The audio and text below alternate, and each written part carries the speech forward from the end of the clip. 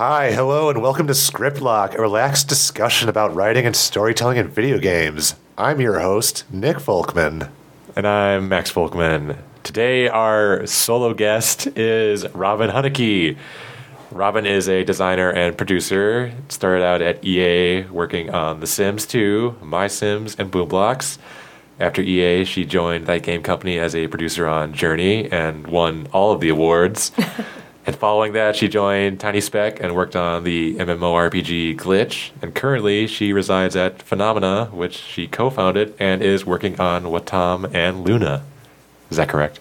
That is indeed correct. Great. Thank you for coming here. Thanks for having me, you guys. So, we'll start out with, how did you get into video games? How did I get into video games? You mean playing video games or making video games? Both. All right. So I'm an old person. I was born in 1973. And when I was a young kid, there were some people in my neighborhood whose parents were cool enough to buy them like a ColecoVision. So my very first video game experiences were going to my friend's house and trying to play Pitfall. She and I would sit down in front of the television and start playing. And the rule was when you died, you had to hand over the controller. So I'd watch her play for a super long time, and then I'd get the controller and I'd die. I'd have to turn it back over and watch her play. So I got really good at watching people play Pitfall. That was my first video game experience. But I really loved games and like the immersive environments of Zelda and the first Nintendo games and stuff. We eventually got a Super Nintendo. I remember my mom being addicted to Tetris and being really embarrassed about it. Like we had a guinea pig in my brother's bedroom where the Nintendo was, and she'd pretend she was going in to feed it, and then she'd just stay in there and play Tetris. So, I played games like anybody else. And then when I was in 7th grade, I had a friend whose brother had a Commodore 64, and I started playing Mule with her. And I got really interested in the idea of playing a game with someone else and the machine at the same time. That was just like, it totally blew my mind. It was so much better than sitting and watching someone play and then only having that, nervous feeling, I'm going to die and then I have to give the controller back. Being able to play together and to strategize about what you were doing on the screen and think about how the simulation inside the computer was going to change and how you could trade stuff and who would be the winner, surviving on the colony and stuff. I just love that game, and I became kind of obsessed with it. I would think about it when I wasn't there. I'd think about it when I was in school, and I'd have all these strategies about it. So that was, I think, the first time that I really became sort of obsessed or interested in games as systems, was when I was exposed to Mule. So that's my game playing history, I guess I would say. When I got to college, I didn't really play games in high school because I was doing a lot of art and making a lot of photographs, and I did a lot of watercolors and prints and stuff. I was really into sculpture and just really interested in building things. And then when I got to college, I wanted to take a class to get out of taking calculus. And you could take a math class called computer programming as a liberal arts. So I took that class. And I started getting interested in computers. And when I was studying computer science, it was still math. So I was in the math department, which had this little tiny CS group. And I started managing a lab there. I worked in the computer lab in that building in Ryerson at the University of Chicago. This is where I went to college.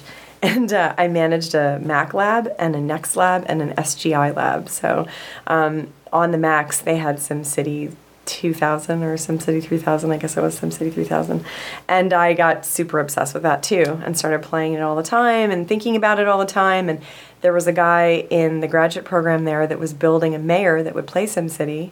So I got really obsessed with that and started talking to him about, if I were going to program it to play it, what would I do? And that just sort of one thing led to another, and I ended up, pursuing a graduate career in computer science. So it seemed at the time that, to me, that games were these things that came from nowhere, and then they were on the computer and you played them, and then I don't know I didn't have this idea that there was like a whole industry of people developing them, and it's hard to imagine that now, but especially when I was younger, it's just like they're there. They're like almost like a toy, like it just appears. Yeah. And but as I started doing more research in games as a computer scientist and looking into the way they behave, I started meeting people that made them. And it turned out they were all really awesome. Everyone that makes video games is amazing.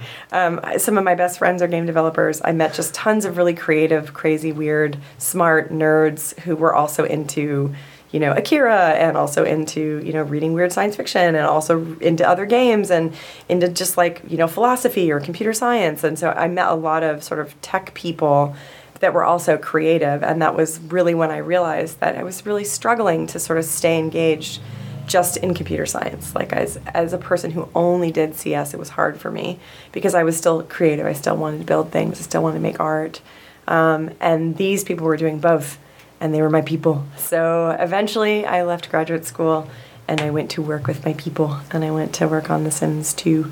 I was a designer on expansion packs for The Sims 2. It was my very first job. How did you get that job? It was a pretty interesting story, actually. So I was in graduate school, and I was studying AI, specifically how to make AI that changes the way a game is played. So dynamic difficulty adjustment is the sort of phrase we use to describe it, DDA. And I had been working on robots and doing behavior stacks with them, and moved into working in Half-Life because it was easier than working with real robots. Wait, like what kind of robots? Well, at the time, they were Magellan bases. There's like a big, almost like a Roomba, but really big and thick with big wheels, black. And they had sonar readers on the outside. And so you could write programs to ping the sonar to make them navigate spaces by reading off, the reflectance of the sonar. But then you could also, if you wanted to, put a little camera on them. And when I say a little camera, I mean like a camera that's bigger than your fist. Yeah. I mean, they were huge and really heavy. And this is in 1995, 96. And it was really fun working with them, but they were also really slow, and they broke all the time. And with the Half-Life agents, which were just little dudes that ran around, you could program their AI and then make them do all kinds of stuff, and they never ran into walls because someone had already programmed all that stuff. So I got really into this idea of using the agents in another game to sort of simulate what I was trying to work on in my robotics. And the difficulty adjustment kind of came from that. Like, well, oh, hey, what if I actually wrote something on top of the game that would change the way the game behaved and then change the player experience? Could I make like Half-Life more appealing to someone who doesn't play shooters if I made it easier to survive? And that ended up just becoming my thesis. It's just, that's how it is in grad school. You're kind of flailing around, you have no idea. And then you have this conversation with someone and it's like, that's it. I'm going to try that. So that's what I was trying. I was trying to build an adjustment system for Half-Life that would make it possible for someone who wasn't necessarily really good at shooters to enjoy it. And that seemed like a reasonable idea to me at the time. And I went to a conference to present a paper on it. And when I was at the conference, it was in Stanford, Will Wright was there, and he was talking about The Sims. And I was just blown away. I was like, oh, this is the person that made all these things. Like, I wasn't really like a games otaku type person at that time. And then I was just like, wow, this is amazing. He's so cool. He's the guy. Like, I can actually see him and touch him and talk to him. I'd read like an article about him, but, I'd never met him. And so after his talk, I went over and was just like, blah, blah, blah, blah, blah, blah, blah. Like, what about this, and what about this, and have you thought about this, and have you thought about this? Just being a nerd. And he was like, you sure sound like a game designer. And I was like, is that what you call yourselves? Like, that's very flattering. Thank you, like, millionaire guy who made awesome games that I love. But it sort of just stuck in my brain. Like, well, what if I was a game designer? I mean, right now I'm a computer scientist, and that seems totally absurd to me. And before that, I was an artist, I guess. And before that, I was just a kid, Yeah. That's the most normal thing I've ever been. And probably, honestly, it's all I really still am. But but that was how it happened. He just sort of said, you should consider it, like, think about it, So I started talking to people more and more about that. I started going to GDC. And at first as a volunteer, I did a lot of volunteer work. One of the things that I did was I worked on a curriculum guide. So at the time that I was in school now, I'm like, it's getting closer to like, 2000, 1999, 2000, I started going to GDC. I wanted to study games and game design, but there were no programs to do it. There was nowhere to go. So I started kind of just hanging out with people at these things and bugging them and being like, well, what books do you like to read? What games should I play? And I kind of compiled a bunch of knowledge just from talking to people. And then I realized this is something that you could teach. And so myself, Doug Church, Warren Spector, and Eric Zimmerman actually started working on a curriculum guide that we thought we could distribute to schools if they wanted to teach this. It was like, well, maybe someday there'll be a game program at like some major technical college or something. And, little things had started to pop up, but there wasn't anything really big. So we started writing this big statement about, what we thought people should know when they wanted to become game developers. And it ended up becoming this huge project. We ended up having a couple of summits where people came from other colleges and came to GDC. Academics came to GDC and talked about building programs to teach kids how to make games. So we had a couple people come from CMU and they were like, we're thinking of starting a program. And a couple people came from MIT and we're like, so are we. And my friend Tracy Fullerton was like, I just got hired at USC. I think I'm starting a game program there. And it was just suddenly this whole series of things I was interested in was melding together the two coolest sets of people that I knew, people that were making games and people that were studying them. So that conversation I worked a lot on that curriculum, formatting it, talking about it, going to SIGGRAPH, GDC, and other conferences, sort of evangelizing the idea that you could teach games as an art form, you could teach them as a way of making things, that it was a real job, and it was a real thing to study, like an academic area of research. Ludology, narratology, game design, systems design. But most importantly for me, that it combined technology and art, that you could do games that were expressive and cool, but that you would be programming and doing systems design, it's like taking the two best parts of your brain and putting them together like chocolate and peanut butter, right? So that was really great. And that conversation led to me meeting a bunch of people at GDC, which led to me meeting the people at EA that eventually put me in the interview loops for bunches of different games. I actually did an interview for Medal of Honor. It was such a disaster. It was terrible. I still remember that interview. Patrick, if you're out there listening, I'm sorry I pitched you that game. You pitched Medal of Honor? I pitched the guy that was running the team this crazy idea based on a comic book that I loved. What was the comic? What was the pitch? It's about a girl who's a skater who is homeless, but she's also a superhero. And it's going to kill me that I can't remember the name of this. So it's called Street Angel. Yes, it's called Street Angel. I had this idea that I wanted to build an open world environment in a very abstract style, kind of black and white 2D, the way that the comic is written or drawn. And Street Angel would be in there, being homeless. You would experience homelessness being her with her skateboard and her friends that she had on the street. And then occasionally crazy zombies would show up or vampires. She's a ninja too. So she's fighting all kinds of supernatural creatures, like a rift opens up from outer space and stuff. But you would basically be living as a homeless girl and you would really have to do that. And then there would be these insane breakout actions where suddenly disaster was about to strike and Street Angel would become her ninja form and solve the crime. Then you'd have to go back and be her again. Because in the comic, there's a real push and pull between this idea of her being the superhero and her having no family and living alone, like with a cat in an abandoned building, So yeah, actually, the piece that I have hanging in my house from that, it's original page from the comic book, Street Angel is hiding in a dumpster because she doesn't want one of the girls she goes to school with to know that she's homeless. So she's crouched in this dumpster and she's sitting there. And what's funny is that she's in the corner and she sees a bee, like a wasp, walking along the edge of the dumpster. And she's incredibly afraid of bees and wasps. She has like a phobia. So she's sitting there in this stinky dumpster trying to hide while her friend, who's actually homeless, is outside. And the girl is walking past, and the bee gets close. She freaks out and jumps out of the dumpster and is like, ah, and the dumpster flies open and she comes screaming out of it. And this girl that she goes to school with is like, what the hell?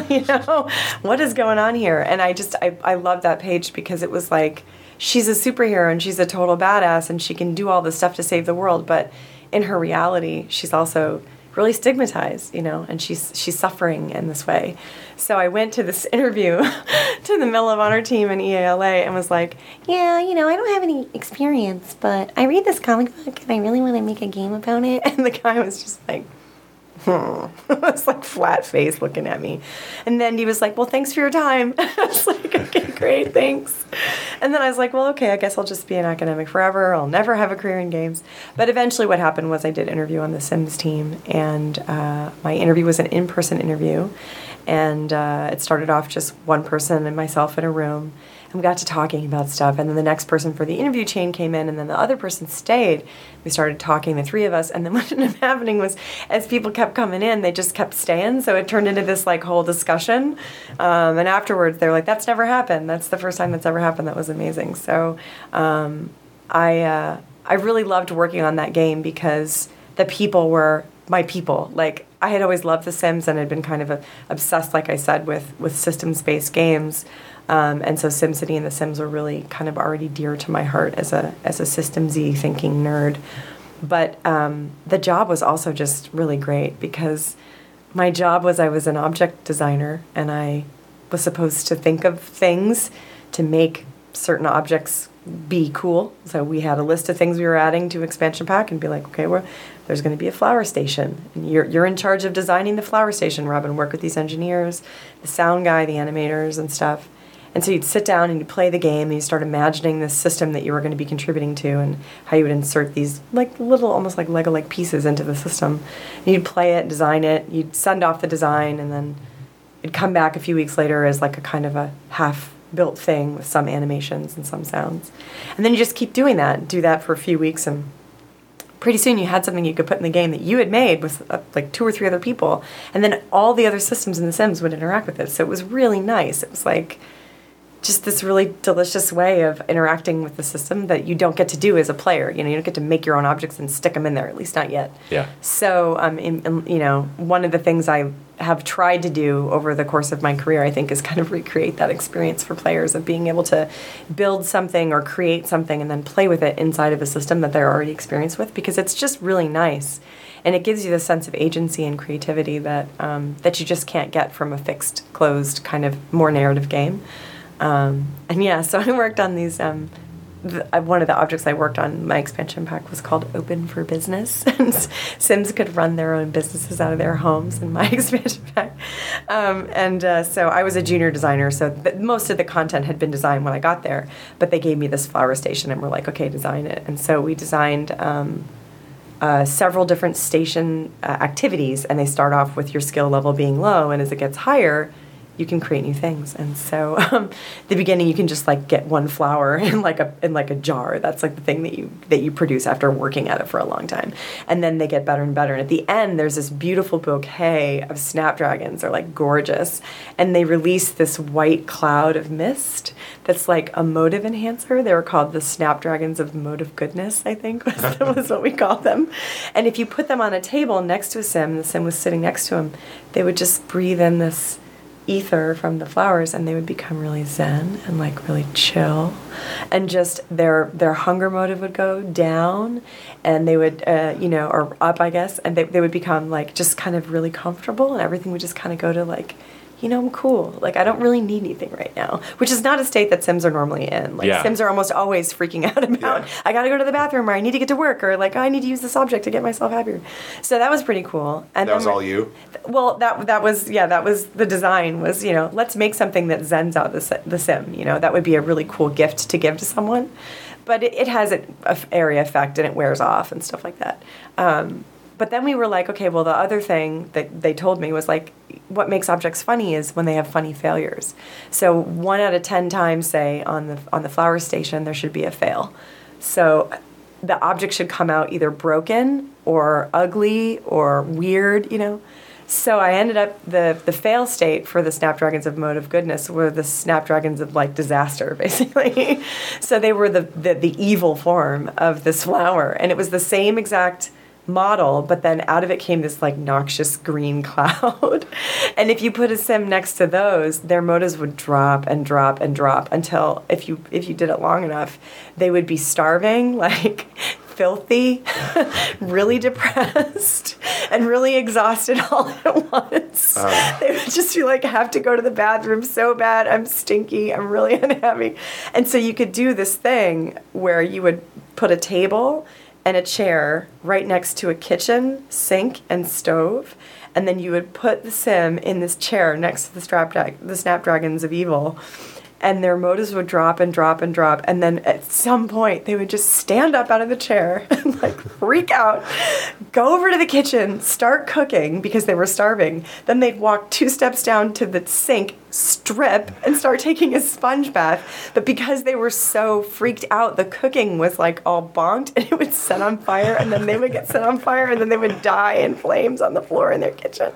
And it was like, totally repeatable. You could do this over and over and over. And eventually what would happen is they'd be naked on the floor like dead, and then death would show up and like sweep them away. It was so great. And I loved it. I just loved that job because I would play the game so much. I would spend so much time just sitting with the game and trying to think of ways to break it or do stuff. And when I did that as a player, it felt like I was getting over on the game. But when I did it as a designer, it's like I'm making play for these people like me out there who are going to do these things, you know? Were your bosses cool with that? Yeah, actually everybody on The Sims was really focused on this idea of the funny failures, play, expression. And in fact, I think within EA, that team was always kind of carrying the banner of player expression. One of the coolest things that they did on The Sims was they would bring people that were real fans from The Sims portal webpage, which we had. They'd bring them in and they would play the game before it was released, like play an expansion pack before it was released. And then they would make commercials using the content that they made. So they would give them the right to basically make the ads for the new expansion pack. Like, you decide. You're the most creative players. You create the content. And then we would put those in commercials and we'd show the Sim doing whatever they were doing and the little narrative, and then we would show the creator and they'd be like, I'm a simmer. I'm a person who loves The Sims and I do this. I'm a creator. And it really was true, It was not bullshit. It was really true. Yeah. And the people that worked on The Sims were very passionate about that. There's always people that want to make money, and squeeze more out of the expansion packs, like put less objects in, make them come out more quickly, or only do the things that were cheap. And on the expansion pack team in particular, people were fierce about protecting the sort of rights of the players and being like, we're making these for our most dedicated players. They're totally going to see through it if we half-ass it, And also, most of the ideas for those expansion packs came off the forums, so it was a really great environment. There were definitely times when the financial constraints of trying to make games tried to impact the Sims division, and I think over time they've really faced a lot of pushback, because it's not really a game, quote unquote, or it's not our core audience. When you look at The Sims, it's sold so much, and it's worldwide. It's a huge game. When I ask my kids in my classes at Santa Cruz now, like, how many of you have played The Sims? That's like almost all the hands go up. Everyone's played it. So it's an interesting trade-off. But the best thing about that job, honestly, was that I had no direct reports. It was just me. I was just me reporting upward. And I went to work, and I did my work, and then I went home. Nobody to manage, no budget to worry about, and it was really bliss. I should have never, ever taken a promotion. But you took one for My Sims? I did, yeah. Like about 6 months after I had been there, they promoted me to lead designer on a new game, on a new platform. That seems like it'd be really cool. It seems like it. And My Sims is a Wii game. It was a Wii game, yeah, but back then it was called The Revolution. Oh, yeah. Yeah. And that we were like, we're working on The Revolution. That sounded so cool. And then they changed it to the Wii, and we had to go around being like, we're working on the Wii. It was a lot of that. A lot of that. Yeah, looking back, I think it was actually an amazing opportunity for me because I learned so much. But real learning is painful, and I definitely was not prepared to be leading a team of, oh gosh, it was like 70 people finally when the game shipped, Whoa. I think. Yeah. In the division, we would roll people from one project onto another, and so I had a really blissful period where it was about 20 people, almost all new to the Sims division. We were making prototypes and kind of experiencing what the game could be. My core idea for the game was that in The Sims, the feedback loop and the narrative that you tell yourself as you play is that you're helping your Sim become a happy person, right? But that happiness is tied to how much money they make, which is tied to how happy they are when they go to work, which is tied to what objects they use. So it's really, you use objects that you have that you can afford to make your sim happy enough that they get a promotion so you get more money so you can buy better objects. So you can make your sim more happy so you can get more money so you can buy better objects. And it just keeps going until the point that it reaches, you can't actually maintain all the objects that you have because there's too many and they have fail states. And then you're kind of in this weird plate spinning game, which is what we would call it, where you're trying to manage all the different demands of your really successful life, right? And that's one story. But I really wanted to tell a different story. So with my Sims, you start off in a little tiny village where everyone's pretty much moved away. It's kind of like a rural Japanese village is kind of the idea, although it takes place in somewhere in Sims land. Yeah. And your job is to go around and forage for blocks, basically. And with those blocks, you can build objects to draw new people to the town. So you'll run into, like, say, the chef, and he's like, hey, I really want to come here and start a pizzeria, but I don't have an oven. So you go out and you get a bunch of blocks, which are really, you get objects, and then you can go into create mode and, like, make these objects into blocks. And you can use the objects to paint them, basically. So you find foods and other objects in the environment, and then you use those to kind of decorate these objects that you make in the create mode. But he's like, make me a stove. You go around, you find the necessary ingredients, you make the stove, and then you give it to him, and he's like, fantastic, now you'll make a pizza shop. And then, like, suddenly, boop, you get a building. And then you can construct the little building and customize it and put it down in your space. And my whole goal was to take the cycle of buying things to make yourself happy, to make more money, to buy things, and be saying instead, create stuff to bring people to town who will make things that allow you to create more things that bring people to town that will allow you to make more things. So it was really about getting stuff to give it away and get more people in your town instead of hoarding stuff so that you could just have more stuff. Yeah. You know? And that to me was a really awesome opportunity to sort of be able to think through the system and change it a little bit and kind of explore for myself what kind of games do I want to see. You know, like when I was driving here across town, there's a graffiti that says, you know, make the things that you wish existed, and like that's what I wanted to do. So that was my first attempt, but it was also really hard because after that period of about, you know, I would say 3 or 4 months where it was just 15, 20 people working on it, 50 people came on from another PC project, and suddenly there were like so many people on the project, 11 producers, like an entire engineering team, an entire animation team, and they were all people that I didn't know. So as a designer and a sensitive person who wanted to communicate these ideas, suddenly I had to be really efficient with my time and manage my communications and, you know, go into these huge meetings where there were reviews and all this stuff and be like at the top of my game, and I just didn't have the skills yet. So I learned the hard way by failing a lot, you know. We played The Sims when we were kids, and you describing the somewhat sinister implications of just about buying and capitalism. That's what it is, yeah. Yeah. Did the team knew that? Did they know that? Did they try to change that, or? I think, well, so when Will designed the game, he wanted to make some commentary on the way we live. And if you look at especially it's the first Sims game, The Sims, and you read the catalog copy, which Sean Beatty wrote a lot of it, it's pretty dark, you know, especially the copy for like the furniture and stuff. There's just some very strong social commentary in the game. Yeah, I think people definitely knew. And, you know, also, Sims are able to have same-sex relationships. They're able to do things that at the time were extremely controversial. Yeah. Because, you know, it's part of that commentary of like, well, if you really want to create your own world, you should be able to do what you want with the people. You should be able to make a pool and then remove the ladder and watch the person drown. Like that's something you should be able to do because it's your world too, you know? And they had 4 quadrants of players that were interested in sort of exploring the system, players that were interested in exploring the building. That's me, I'm a creator, a builder. People that were interested in building narratives, like telling stories, and people that were interested in just doing whatever was at the edge of torturing the Sims, you know, locking basically them in rooms with no doors. Exactly. Yeah. Like, you know, people that wanted to create mischief, you know, and cheat the game and do weird stuff. We did that for a while. Yeah. I did too. I mean, it's really fun to be transgressive in the system because there's actually feedback for when you do it. Yeah. And this is it was a great lesson to learn working on those games, is that if you don't put that feedback in, someone is clever enough to think of a funny scenario and try to implement it, and there's nothing there at the end, that's a huge disappointment for them.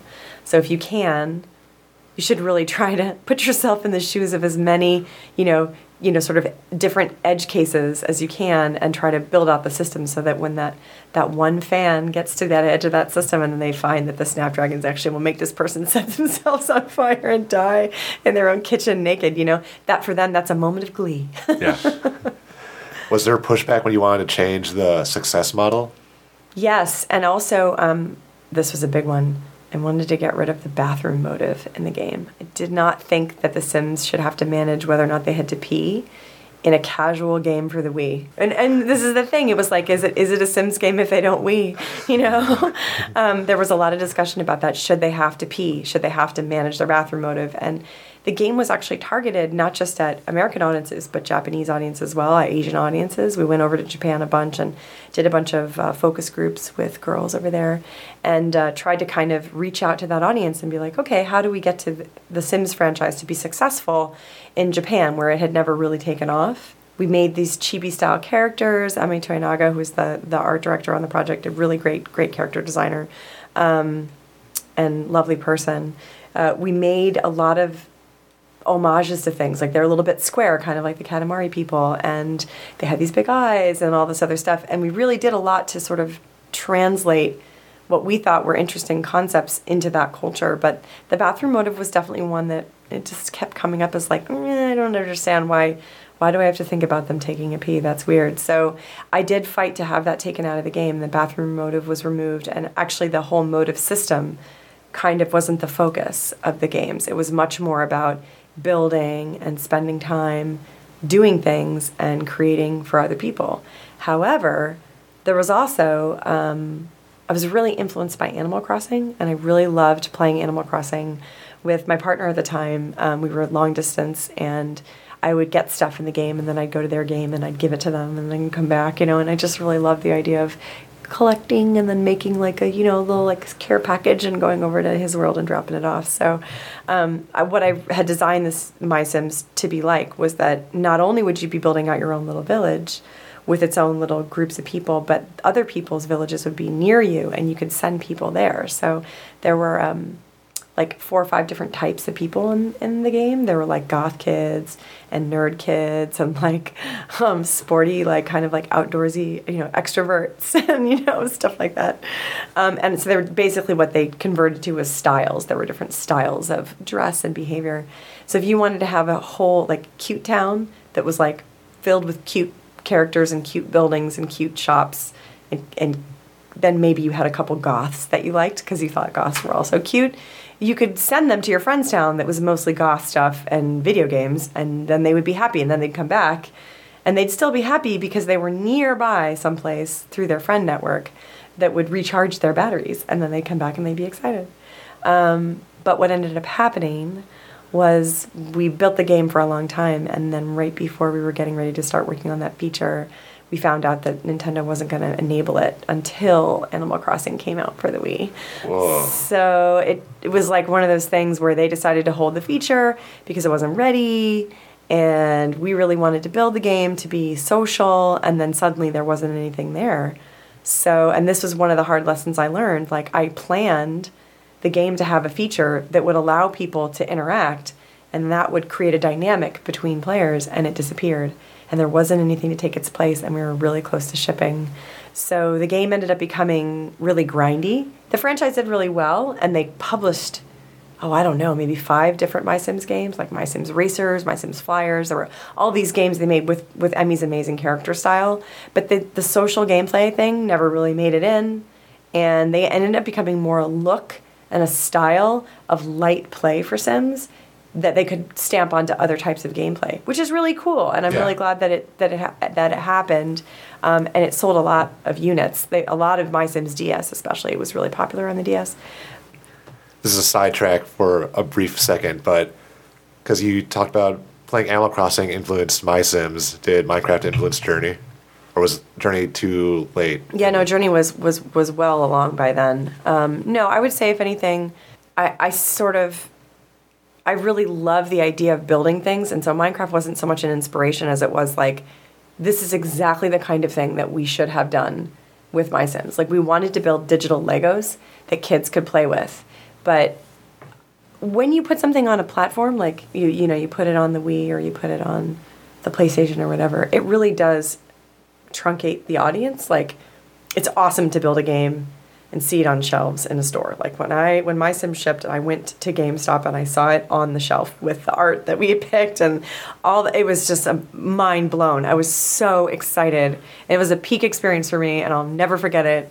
Like, just never ever in a million years will I forget. Like, even just seeing the pre-order, boxes with the fake slips in them with the name of the game on it. I was like, that's it, it's really happening. That was so awesome. But anything that's available on the PC can just go, it's explosive. If you build something that's like available on an Android phone, it's the same thing. And now iPhone too. As the platforms get broader and broader, you can just do a lot more with it. And I think one of the things that's so cool about Minecraft is that anybody can do it. Yeah. It's not that hard to set up a server and then just like, I don't know, build Rivendell or whatever you want to do, Hey, guess what? It's the Millennium Falcon and also a giant Pokemon or whatever, We're going to do it, and then you're going to climb inside, and it'll be a house in there, and there'll be a staircase, and then if you keep going down, there's a lake under there. Like, it's just amazing, It's really, really cool. And as a kid who played jealously with my neighbor's Legos, I think that accessibility to creativity and the broadness of it is so amazing. Like, especially if you just turn off all the challenges and you're just playing. I always cheat The Sims and play with infinite money, so I can. Oh yes, I would. Yeah. But what's the point of earning, right? Exactly. I want to build like my perfect house. Exactly. You'd have everything. Yeah, I want to have all the things, and then you're like agonizing over the wallpaper choices and stuff, right? So for me, it just resonated with me immediately. Like, wow, Marcus really did something awesome with this. Like, it was a really sharp, clear, focused attempt at getting at that joy, And I think all the games I've ever worked on, that's been a real central part of them, trying to get at that joy that I felt when I was playing Mule, or that I felt when I was putting objects into The Sims as a designer. That really, I mean, game design is just it's life design, it's systems, it's society. I mean, rules create behavior in people when they're run on the software of people, right? Games are no different than civic codes and laws. We run laws on the platform of our society, and then we see the behavior that we get from that, right? The aesthetic outcome of people generally obeying traffic laws is that there are fewer accidents, right? But the aesthetic outcome of us allowing people to use phones in their cars is that there are more, So eventually maybe there'll be a law that stops that, Maybe cars will just, when they turn on, shut off your phone or assume the phone so that you can't hurt yourself while you're driving with your car. That's not an unreasonable expectation, right? It's not the utopia where everyone does the right thing all the time. It's the practical reality of what you have to design to make society work. And I think that's how games are. They're systems that run on the software of us, And what made My Sims so compelling to me as a design, even though I wasn't able to execute against it, was this idea that you would be building and then sharing, and that the sharing would create a dynamic between us that was really valuable. And Minecraft really does allow you to do that. It allows you all to go to a place and build something amazing together, which is just so cool, Yeah. Yeah. And we already started talking about Journey, but between My Sims and Journey, you worked on Bloom Blocks as a producer. Yes. So this was actually, and for people that are curious about game careers and stuff, not all careers are a straight line, and mine definitely was not. Especially in video games. No, video games, you got to be adaptable. But so after the My Sims thing, I was pretty bummed out, I have to admit. Like, I loved the idea of the game, but I didn't do a super great job at building the thing that I saw in my head. And I don't think I was a really great communicator on the team sometimes. I think I definitely suffered from, being like, oh, I'll just make a list. I'll do that later. Don't worry about it. And then, you can't do everything. And that's something that I think we all struggle with, especially creative people. But after that, I went to someone inside the organization, and I was like, I don't know if that's really what I should do. And they were like, what do you mean? And I was like, well, I don't know if I'm cut out for it. Like, maybe I'm not really a game designer. And they're like, you got to learn by failing. Like, that's just how it is.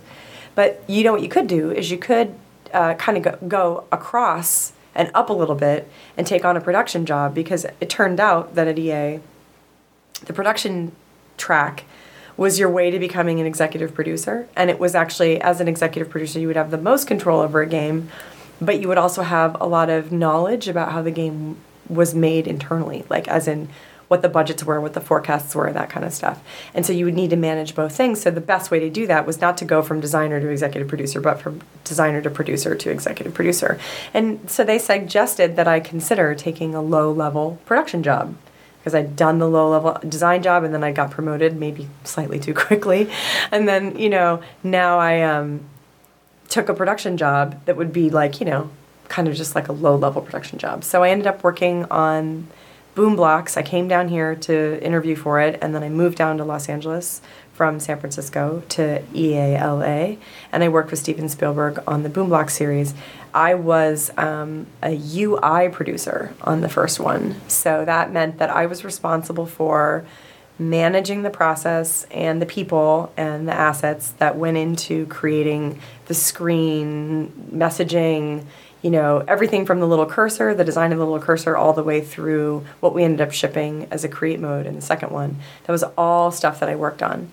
And I ended up working really closely with a couple of engineers and sound designer named, my sound designer on that game was Brad Foch. And he's actually now the sound designer at Phenomena. So I made some really good friends there. And really what I did every day was I'd play the game, I'd look at it, and I'd think, will people get this? Is this clear? What are the barriers? And then I'd go and I'd walk around and talk to people about it, and I'd try to get buy-in on certain kinds of changes. And then I would propose those changes to the producer. And then if they made it up the rung, eventually maybe they get proposed to Spielberg when he visited. And he would come probably twice a month, like every 2 weeks, he'd show up at EALA. He was working on another project there at the time as well. And we were kind of a small baby project, and then he had a big project there. So after he was done with the meetings on the big project, he would come and work with us. So the big project was called LMNO, and the little project was called PQRS. that was the code name for Boom Blocks. And it was really also an amazing learning opportunity for me, because now I did have people that were kind of not reporting to me, but reporting through me. I was taking notice of other people's work and kind of telling the producer, okay, well, this is behind schedule, or this is on schedule, or this is kind of broken, but I think this is how we would fix it. Over time, I just kind of got to see, like, okay, this is how the sausage gets made. In my other job, I was trying to communicate outward what the design should be or could be. And in this job, I was kind of looking at the bottom of the process of all the things that were getting made and trying to get an intuitive sense of where things were and what needed to get changed and what should stay the same, which was a really different job. And it was fascinating. And of course, it was awe-inspiring to see Steven Spielberg have so many great ideas about the game. And so, sometimes I wished that we had 3 times the budget so we could have implemented all the stuff that he wanted, because he had really great ideas. But Spielberg's a good game designer? He is. I actually think he's just a really great creative, always on time, no ego, listen to anybody, kind, fair, and genuinely excited about games. Kind of the best of all possible cases. And in the few meetings, where I would be sitting there, taking notes and stuff, and he would make suggestions, or somebody else would make suggestions. You could just see that he really cared, that there was no winning or losing in the conversation. It was just about what was going to be best for the game, and I really took that to heart. I think it was like a lightning bolt into my brain. Wow, on your last project, you were not this cool. Maybe someday you'll be a billionaire like Steven Spielberg. No wonder he's so successful, because he really did. He executed against a vision that was collaborative, but he never lorded it over other people. What his position was, and I really. There were a lot of lessons I learned in that project. It was a huge helping of humble pie, and I really needed it. What was he LMNO was what he was pushing narrative, or trying to push narrative in video games. What was he pushing with Boom Blocks? What was his main thing he wanted to do? The number one thing was this idea that there's this joyful feeling you feel when you knock stuff down. And wouldn't it be so cool to be able to do that and not have to pick up the blocks? That was the thing he would say all the time. And also, a lot of the characters in the game, I'm trying to think. I can't remember them, but there were a lot of characters in the game, basically, that were funny names. So there'd be like a bulldog character with a cowboy hat or this or that. And it turned out that they were the character names of stories his father had made up when he was telling him stories at night before he went to sleep. So he was actually remembering, as we were making the game, these funny character names and stories his dad would tell him. And he was doing it for his kids. He was making the game so he could play this game with his kids. And it was really cool to be able to kind of get the notes from him in the meetings and then go off and design the character names and stuff. And I did a lot of that stuff. I managed a lot of that kind of aspect of the production process of just like collecting that information and arranging it in a way that was good. And it was just really cool. Like he could get to his own childhood through this process. Yeah, it was really great, and I really loved being in LA, a lot more than I thought I would, especially living in Venice. I loved being on the West Side, and then just made like some really long-term, lifetime friends while being down here. And then afterwards, you moved to That Game Company. I did. So then, as producer, so since we still are hazy on, because producer can be like a nebulous definition, especially in film, but also video games too. And also, no one knows what they do, or at least we have a not a great idea. People who don't work in the industry don't really know what a producer does. Yeah. Okay. Well, so the number one thing that a producer does is every morning they ask, "What is the commander's intent? What is the thing that needs to get done today?" Like if we were in a battle and we needed to take that hill, and that was our number one objective, how are we going to take that hill today? Like how are we going to get there? There's so many things that go on a project, especially when they get large. Like on Boom Blocks, we had 30 people on the first one and like 16 on the second. And on My Sims, there were 70 people, right? So when you have that many people working together at the same time, you need to create a sense of narrative around the process itself. And then you need to communicate that narrative to everyone so that everyone knows what's going on. On a really small team, the narrative kind of is obvious to everybody, and it's a little weird to have someone going like, "Hey guys, okay, so Glenn's working on this and Lauren's working." I mean, like they sit across from each other. There's only 5 people on the team. Like they don't need you to do that. But as a team scales, somebody needs to be deciding where we're headed and creating that narrative so people look up from their desk. They're like, "Oh, just a little bit to the left. Okay, fine." And they can keep moving without having to like completely stop and think about where in the process are we, what's happening. They can focus on their own part of it and be excellent at that without worrying about things not getting done somewhere down the road and then having a block. And ideally what you're doing is you're always removing blockers from other people's workflows so that like in the morning I show up, I'm doing my stuff, and in the afternoon I check it in, and then I can walk over to the designer's desk and say, "Hey, I checked in that code you wanted me to check in for the flower station. Go ahead and give it a shot. See if the effects are timed correctly now, and if you're getting the right mode of changes. And if you're not, here's the little tuner that I made for you. Check it out, make it better, and then I'll encode those changes, and then it'll be set." That's how you want it to work. And then the designer's like, "Cool, I didn't have anything to do today. I'll totally do that." And they start doing it. And then it, like within, say, 6 hours or 10 hours or 25 hours, however long it takes them to, however many days it takes them to figure out what they want, they can go back to the programmer's desk and say, "Okay, I did it. Here's the thing that I need." And the producer's job is to make sure that there isn't something sitting on that artist or designer or programmer to stop them from doing the other thing in the chain. At the same time, there's no way that you can actually do that. Like, you can't stop chaos.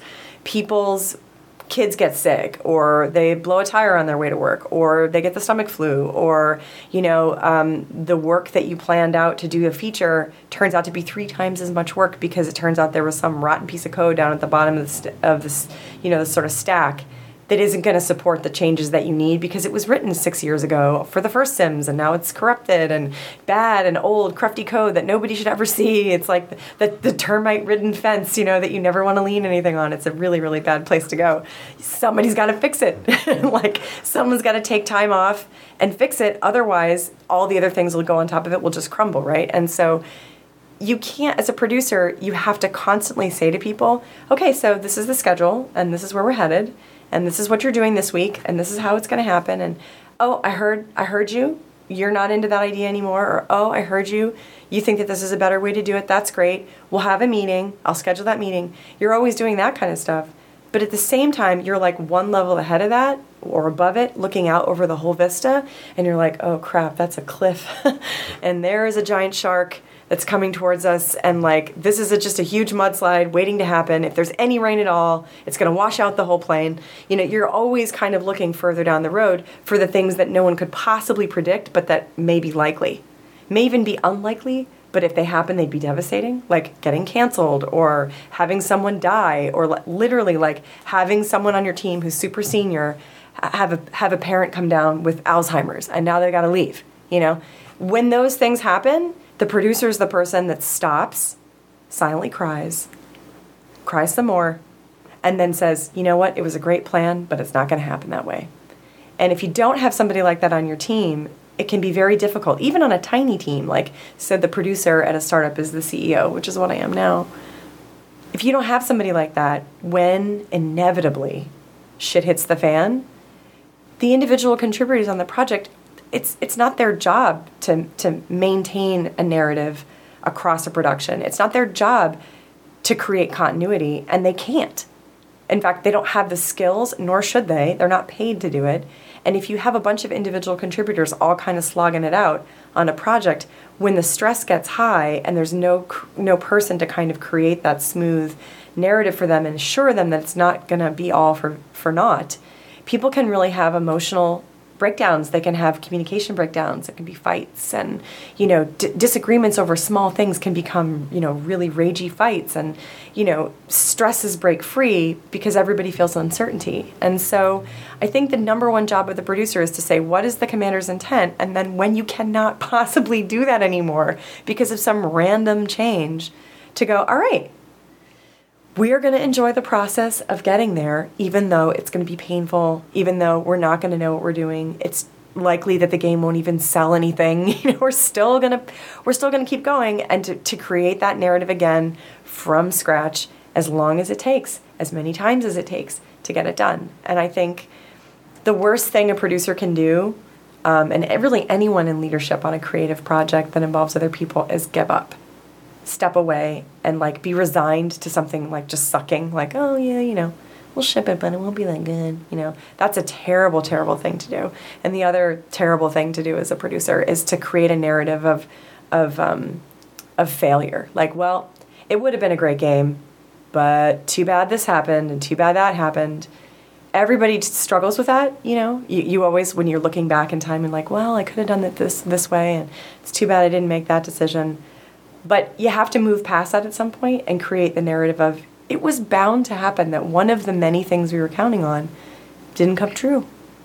That actress decided not to take the script after all, or that location got flooded by a terrible hurricane, or, we really did want to use this DP, but it just turns out that it's not going to work out. Their schedule is really jammed. They got a better offer, et cetera, and we just can't make it happen on this project. So if you create the narrative on that film of well, I guess the lighting's going to suck, or I guess it'll just be terrible camera angles because we couldn't get the guy that we wanted, that's not going to help anybody, right? Your job is to be the inspiration for that cohesive narrative. It's exhausting, and it takes a very certain kind of person, but I think it's critical. And in many ways, that job is the job of design. It's designing the process, designing the narrative of the experience, coping with change, and really taking an eye at, okay, well, this is what the art director wants, this is what the designer wants, this is what the audio director wants. This is the narrative we can create. This is the context we're in. This is how much we can get done without killing ourselves. And so this is what it's going to have to be. And then creating that plan and saying, all right, nobody agrees what the end of Journey should be, for example. There's many of you on the team now. You've been working on it for 3 years. It's going to be a heated debate, but we're going to have that debate, and we're going to close it down, and we're going to get this thing shipped, and everyone's going to love it because it's an amazing experience. Right now, we hate each other. We're really mad that it's not done yet, and we're exhausted, and it seems like it's a total fool's errand, and we're tilting at windmills and stuff, but let's just have this one conversation right now. Just shut everything else out. Let's have this one conversation. Let's go get lunch. We'll sit outside. And we won't yell, but we will speak honestly and truthfully about what we think is the goal, what needs to be done. And if we can all get behind each other's passion and investment, we'll find the right ending. We'll find the right thing, you know? It won't come from any one of us. It will come from all of us having that conversation together. That's what a really good producer does, I think. They take the uncertainty and they turn it into concreteness. They take the pain and the struggle of creative discussion, especially when it comes to things like narrative and experience flow, and they turn it into something that's enjoyable for someone else. With Journey, on reading interviews and stuff, first, when did you come into the project? It was already going when you came on? So I started talking to Kelly and Genova about Journey when I got back from a trip. So I was finishing Boom Blocks, and I was in a relationship with someone else that worked at EA, and we went on a hiking trip in Bhutan where I summited a 14,000 and then a 16,500 peak in the Himalayas. And on that trip, while I was on the trip, I was going over the mountain. I realized that my relationship really wasn't fulfilling me or him, that I wasn't really that happy anymore working on games at EA, that I felt like, especially with small titles like Boom Blocks and MySims, where the teams were really trying to do new things, it was hard to push against the system. And I started thinking like, all right, maybe I should look somewhere else. Like maybe I should start interviewing. And I got back and I kind of broke up with my boyfriend and then started talking to people about breaking up with EA. And it was a crazy time. And right around the time that I had made this decision, Genova asked me out for coffee. And we went out and he showed me the concept for Journey. And he was like, yeah, so I want to make this game about a pilgrimage to a mountain. At the end, you'll feel this awe and wonder towards the unknown. And I was like, oh, damn. Like, I just did that. That sounds perfect. I totally love this idea. And at the time, it was going to be a multiplayer game, as in, like, maybe hundreds of people could play at once and all these ideas. And I started thinking about it, and I couldn't stop thinking about it. And I had a couple of other interviews, but it was just like, I actually interviewed with Bungie. I was talking to my friend Chris there about going to work on Destiny, and they were like, it's going to have all this magic and there'll be crafting systems, and we really need a girl on the team to kind of like soften it up, you know, and it'll be good because you'll have a different perspective because it's like a bunch of guys. And I was like, yeah, you know, I could do that, you know, that would be cool. And I was getting kind of into that idea. And then after I talked to Genova, it's like, wow, this sounds way cooler. Like, yeah. No offense, you know, like, no offense. I'm sure working on Destiny was amazing, and I mean, it's a huge game, but like, Journey was like, it just sounded so cool. And I loved Flower. I was really a fan, and like, I had been hanging out with them, like gone to the ship party and like, you know, did some testing and stuff, and I just thought they were really great. So Kelly was also a friend, and she and I had a separate conversation, because the interview was actually like, initially the plan was that they wanted me to be the lead designer on the game. Whoa. And I was like, lead designer, that sounds cool. I was like, but wait, I did that before, and I don't know that I was really good at it. And also, like, isn't Genova kind of the lead designer? Like, that seems weird, you know?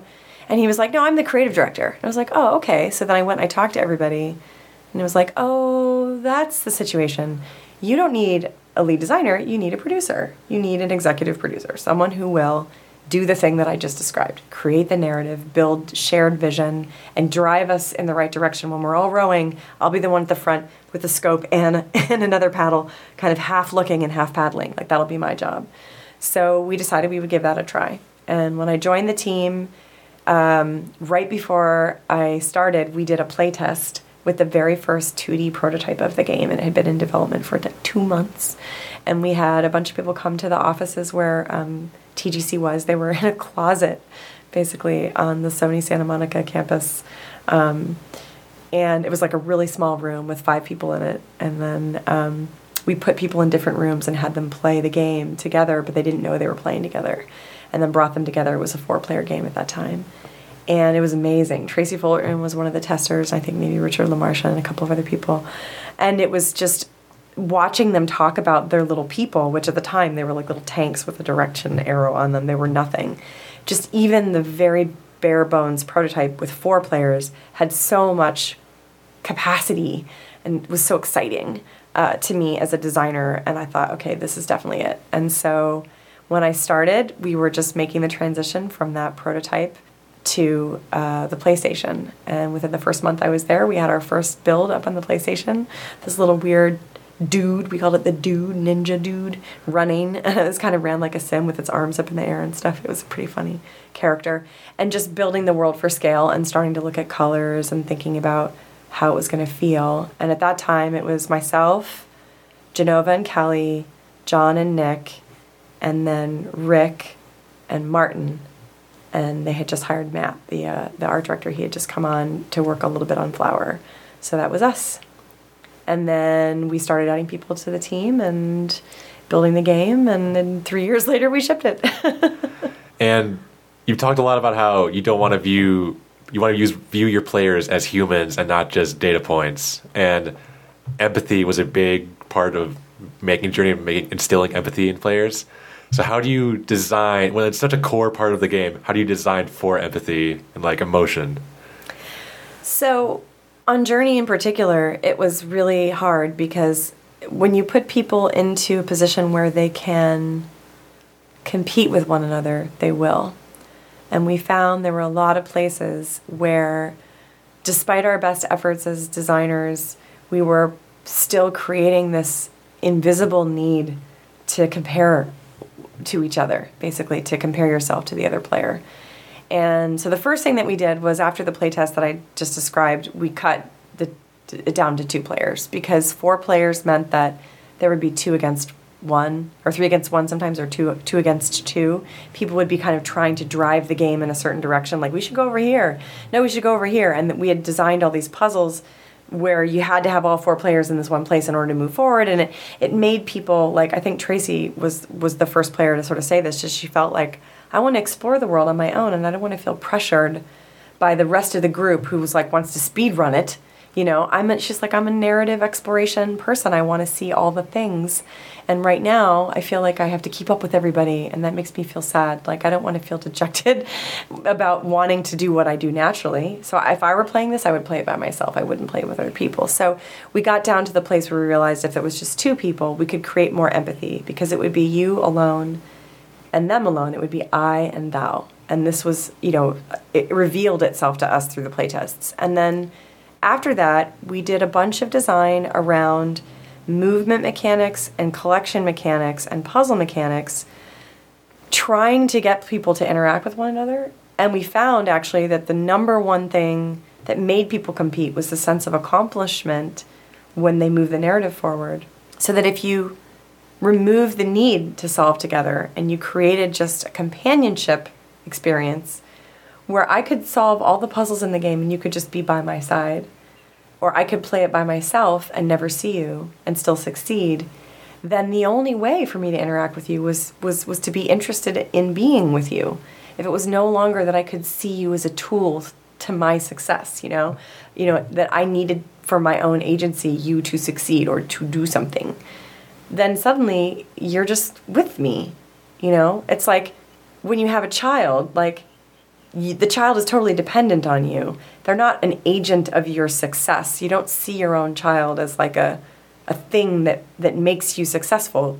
You see it as a thing that needs you, and you become its caretaker, and you have genuine empathy for its experience. And over time, as it becomes an adult, that relationship changes.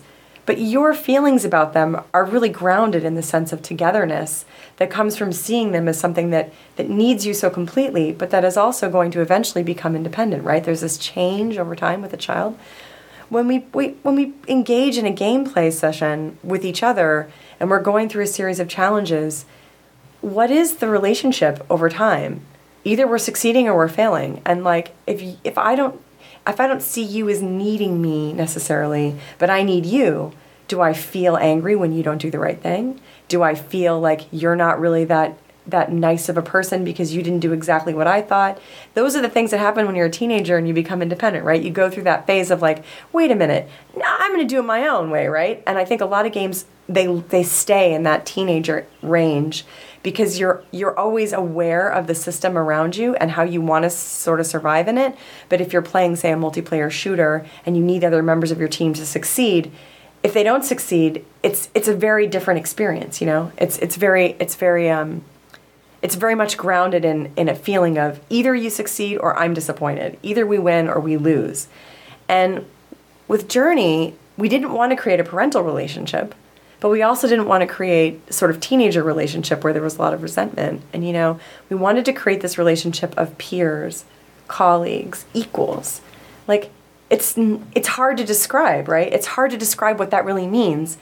But when you play, even if you play Left 4 Dead, you're not really peers when you're playing it. You know what I'm saying? You're not really collaborating in that way. There's something really unique about the way that you collaborate when you play Journey. And so we had to have a lot of conversation about what does it really mean? Like, what does it mean to be in a relationship with someone and to not need them, but to want to help them, but for them to not be a child to your parent or for you not to be a child to their parent? What does it mean to be mutually engaged but not dependent, not codependent? What is a healthy way to play through this game with another person that won't create the sense of competition or the sense of lack or a sense of a feeling out of control of the other person's actions? And that was a really hard thing to discover. And honestly, most of the stuff that we designed and put in the game initially, we cut. There were a lot of puzzle designs and a lot of ways of interacting that the more we looked at them and the more we experienced them while playing with each other, the less it felt like we were really getting to that sense of awe towards the unknown or a genuine connection between two human players. So on the process itself, what I would do is I would, every week or two when we were in the good times, and sometimes once a month when we were in the bad times when the build was broken a lot, I would give everybody a piece of paper, and on it would say lover or fighter or neutral. And then we would play the game together, all 10, 12 of us, all connected. We wouldn't know who we were connecting with. We would each connect with one person in the group, and we would sit down and we would play Journey, start to finish. And there were times when we couldn't play a certain level, you'd have to just skip it, But I would ask people to play as their character, like play as a lover, love this person, follow them around, be with them, try to support them, sing at them, that kind of thing. Or if you were a fighter, try to grief this person, like try to make them, screwed up, try to hurt them, be that jerk. And if you were neutral, just like play the game like you didn't even care. Just like whatever, if there's another person there, just don't care. And by playing the game in those roles and then trying to guess who we had connected with and then try to guess what their roles were, we realized that you could actually create a game where griefing looks like love. Like in Journey, if you just go around after somebody and you call them all the time, the way that it sounds and the way that it looks and the way that the music and everything else is building up around it, it's just kind of pleasant. Yeah. It's just not, it doesn't end up being grief. It ends up being affection or attention, which is positively framed by the entire experience. And so those were the sorts of things that I did on the project to get at the question of what is the feeling that we're trying to create? What is a true colleague? What is a true pairing? What is a relationship between two equals in an environment where there is a drama, where there is pushback, where there will be pain? How do I make these two people want to stay together? What's a good marriage? So you have also talked about our culture sort of obsessed gameplay-wise with a sense of immediacy and like immediate feedback. Yeah. And you want, like Journey as a gamer, it wants you to invest in it and slow down. How do you get someone to calm down themselves enough where they don't need to get constant dopamine? Yeah, that was a huge discussion on Journey, and it is on Luna as well, which is the game I'm working on now at Phenomena. And I think I just actually indicated here, I gave a talk about it, specifically the idea of agency that players currently feel, which is one of getting things. And being rewarded for being smart and figuring it out and getting the power-ups and the bling, bling, blings and stuff versus being rewarded for spending time contemplating something, looking. Walden, which was here at Indiecade, Tracy's game, very much about, this idea of contemplative play. And I also think Journey and Luna are in that same area, as is Proteus and a couple of other games that have been developed that are more experiential. I tend to try and work in the space that's more gamey and more mechanical, as in like it's a system, but it allows for that contemplation and openness. What I call it is white space. I like the idea of white space in games, which is places where you can be doing something and you don't feel compelled to do it. You can just walk to the top of a sand dune in Journey and just pan the camera around, listen to the wind, and watch the sun like on the sand, see the clouds in the sky, and maybe you'll see another character somewhere off in the distance, or maybe you won't, but you can just be there and it feels good. When we were first working on Journey, I had a couple of features on my list as the producer that I really wanted, and one of them was for the world to be dynamic. I really wanted Journey to be a world that changed as you played it. I wanted the sands to shift. I wanted there to be weather and time of day really, really badly. Like the Sims part of me when I first heard the design idea was awesome. We're going to make this procedural world and there'll be weather and then you'll be traveling through it and people will get paired up and it'll be so cool because each journey will be different because it'll be a different world. And I fought for that feature for like a year. And every time we'd have a meeting talking about the landscape, I'd be like, and then when we build the landscape generation thing, and John and Nick would just be like, oh, it's going to be so hard. We don't have time, and we don't have enough engineers to do that. And you got to pick your features, Robin. That's going to be too much. And I was like, no. We really got to do it. And over the course of working on the game, what I realized is that we didn't need to do it because the difference in each journey is the person that you play with or whether you play with someone at all.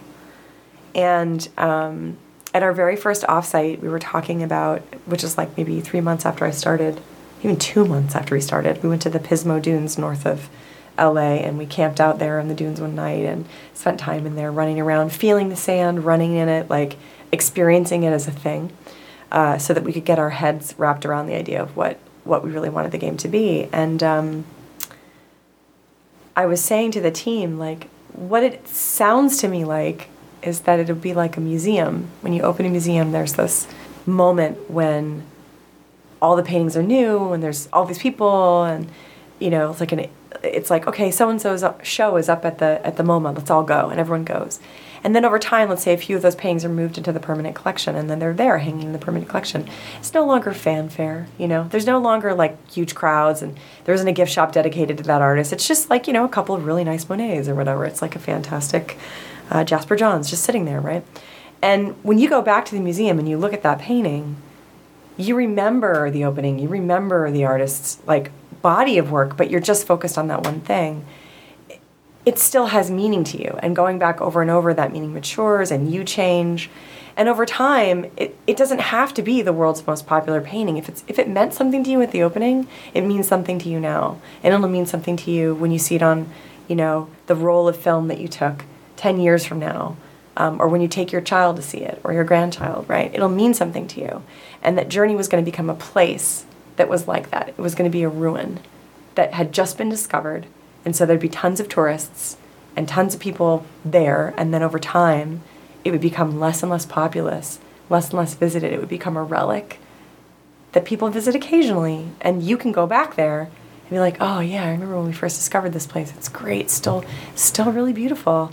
A little lonely now, like not really seeing anybody, but it would still really feel like this place, you know? And so when you're building something for people to experience and you want them to slow down, I think you need to create that sense of placeness, that sense of connection with the place or with the characters or with the actions you do, so that when they go back to it, it puts them in a mind state. It puts them in a place that's like a little bit transformative. But to get them to that place at the beginning of the experience, you need to cut them away from the world. And so in Journey, there's this sound that you hear, and then there's the cello sound of the solo, and then as it gets louder, you hear, you know, and you wake up. And then you're there in the desert, and there's nothing except wind, right? So there's this feeling that's happening when you're in the start screen, and then when you move in, we have this sound, and then it's more sound, and then it's more sound, and then it turns into noise, and then it's silent. And that's when you start walking. And in that silence, the sound that you hear is the sound of your footsteps on the sand. And then in that silence, you hear the ruffle of the sort of fabric of your character. And then you start looking around and seeing the sparkles. And then you get up to the crest of the hill and you hear the cue and you see the title. And then you look out and you see the vista. And it's like, all right, I'm in a place now, right? So we took you out of where you were, your shitty job or your stupid mom or whatever it is that's like bugging you, the dumb budget that you haven't finished for work or whatever it is. And you were like, what is this thing? And now you're like, wow, this is a place. It's not just a system. It's not like I'm going to like get rewards or ping, ping, ping, ping, ping. It's a place. So I think that notion of presence is the thing that knocks you out of achievement orientation. It knocks you out of your own experience, and it puts you in a place that you can be contemplative.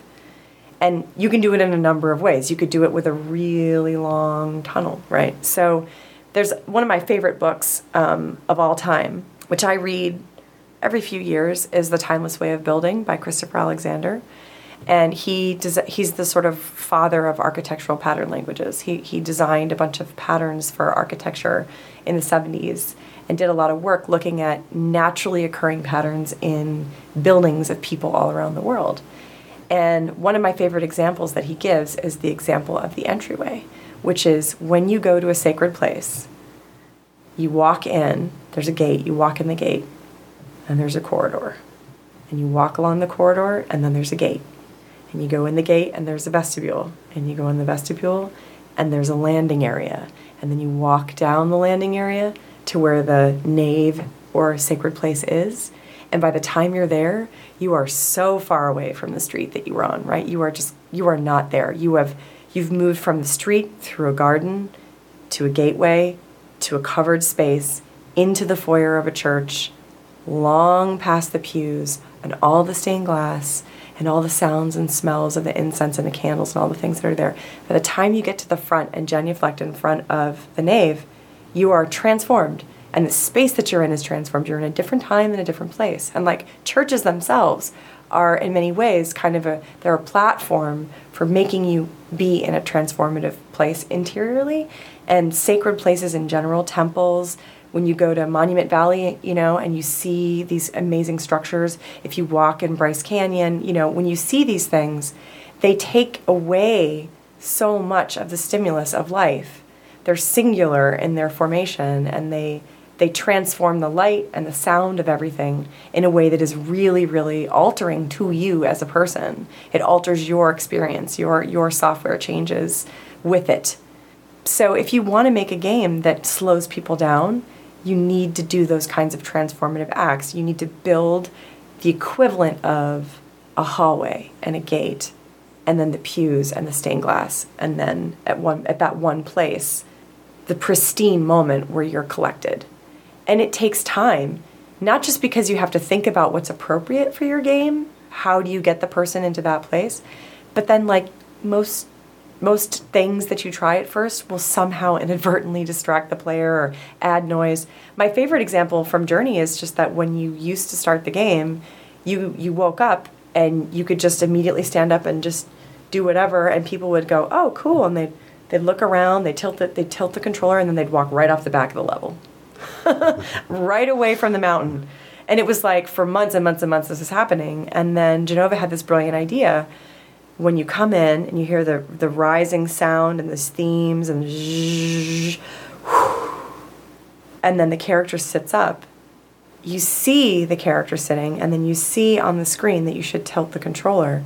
And you tilt the controller, and it causes you to get a panorama, but the character can't actually stand up and walk until you're facing the mountain. So you look, you get a sense of this huge space, and you're hearing the sound. Stand up. Oh, I'm supposed to walk that way. And it totally works. It's amazing. But it was so hard to see, and that probably sounds crazy out there. Like, it's so hard to describe how simple changes like that when you're in it, when you're working on the story, when you're thinking about the experience and you're trying to get the narrative together, you cannot see them. It's like they're invisible. And they're right there in front of you, but it's like they just have this slight shade that you can't quite see it. I've been reading, actually I was reading The Left Hand of Darkness by Ursula K. Le Guin last week. And there's a moment in the narrative where they're walking across an ice floe, like a glacier. And there's a whiteout. And because there's a whiteout, there's no shadows. So they can't see on the ice where there's a crevice. And it's craggy, broken, what they call, kind of like a dark ice or sick ice. It's ill. It's not a good place to be, because if you're walking and you misstep, you and your companion and your sled and everything are just going to go down into a crevice. But because they can't see shadows, one of the two of them is just paralyzed, cannot take a step forward. Even with a stick and poking, the fear that there is a shadow that they can't see that's going to take their life at the end of this really long journey they've been on is so intense that they have to stop for the day. And they have to wait 3 days for the snow to go away so that the shadow comes back. And there's a beautiful piece in that moment of the book where she talks about, light is the left hand of darkness and darkness the right hand of light. And that you need shadows to move forward, right? There's something about that sense of needing the negative to create the positive. You need the non-movement of that moment to create the virtue of going forward in the player. And there are so many places where when you're developing, you need the negative of the thing that you need to move forward before you can see it. And you can't see the shadow. For some reason, there's just no light coming in at the right angle, and you can't see the contour of the decision you're supposed to make. And then suddenly one day, one of you sees it. And the game moves forward, and it feels like the right decision. And you look back, and you're like, it was always right there in front of us. We just needed to tilt our head slightly, and we would have seen it if we'd been looking. But you were looking. You were looking so hard you couldn't see it. And I've never been able to say that succinctly. I've never been able to describe that feeling of like the blindness of wanting something so much that you can't see it. But I felt that a lot on Journey, and I feel it all the time on Luna. Like, I know what I want, but I'm just not sure exactly what will get everybody there. Like, maybe it'll get one person there, or maybe it'll get half the people there, but how does it get everybody there? That's the crux of the problem, I think. So with Journey, the dominant story is the one that the player experiences, not as like what you've designed for them, is what they make out of their experience. But I read that you spent time as the whole team making up the whole history of the world. Oh, yeah. And designing everything. And you experience that through the cutscenes. Like, you get a sense of what the history of the world was. Right. Was there ever a conversation where it would just be straight playable gameplay throughout the whole game and you don't have those cutscenes? Yeah, there was a lot of argument about what the story should be and then how it should be delivered. And I think on any game that has a strong narrative component, whether that's a backstory that is revealed through play or a feeling that one wants to drive the player through, like an experience curve, which becomes the narrative, which Journey had both. There's always going to be a lot of opinions on the team about how to do it right. We did a really bad job with the narrative for a very long time. The narrative of Journey, the backstory of Journey, is not an unfamiliar one to anyone who reads a lot of science fiction. It's very similar to Ian Banks' Fearsome Engine. There are a lot of sci-fi stories about a world where there was a civilization and then they got greedy and they destroyed themselves, and now you're one of the last people on the planet, or you're one of the people that survived, or you're someone who's discovered the planet like an alien, and you uncover this ancient civilization and possibly an ancient evil. Like, these are not new ideas, right? And when you read the story of Journey, I think if you were to go back and read like Genova's very first pitch for what the narrative was, and then Matt helped him rework it a couple times, and then I started working on it, and then eventually the whole team was really invested in reworking it. If you were to look at it over time, you would see two things that are true. One is we told less and less, because there were some points where it was like, yeah, if we have that in, it's just going to be like beating you over the head with this idea of like, this greedy, evil civilization. And I don't want us to feel like the ancestors were terrible people. I don't want us to dislike them. I want us to have empathy with them because I want to create that feeling of empathy in every aspect of the game. Let's not demonize the prior civilization such that you can't empathize with them, because then that's going to take away from the total ambiance of the experience, right? It's going to remove that emotion from the ether. So we told less and less, and also we told it more and more simply.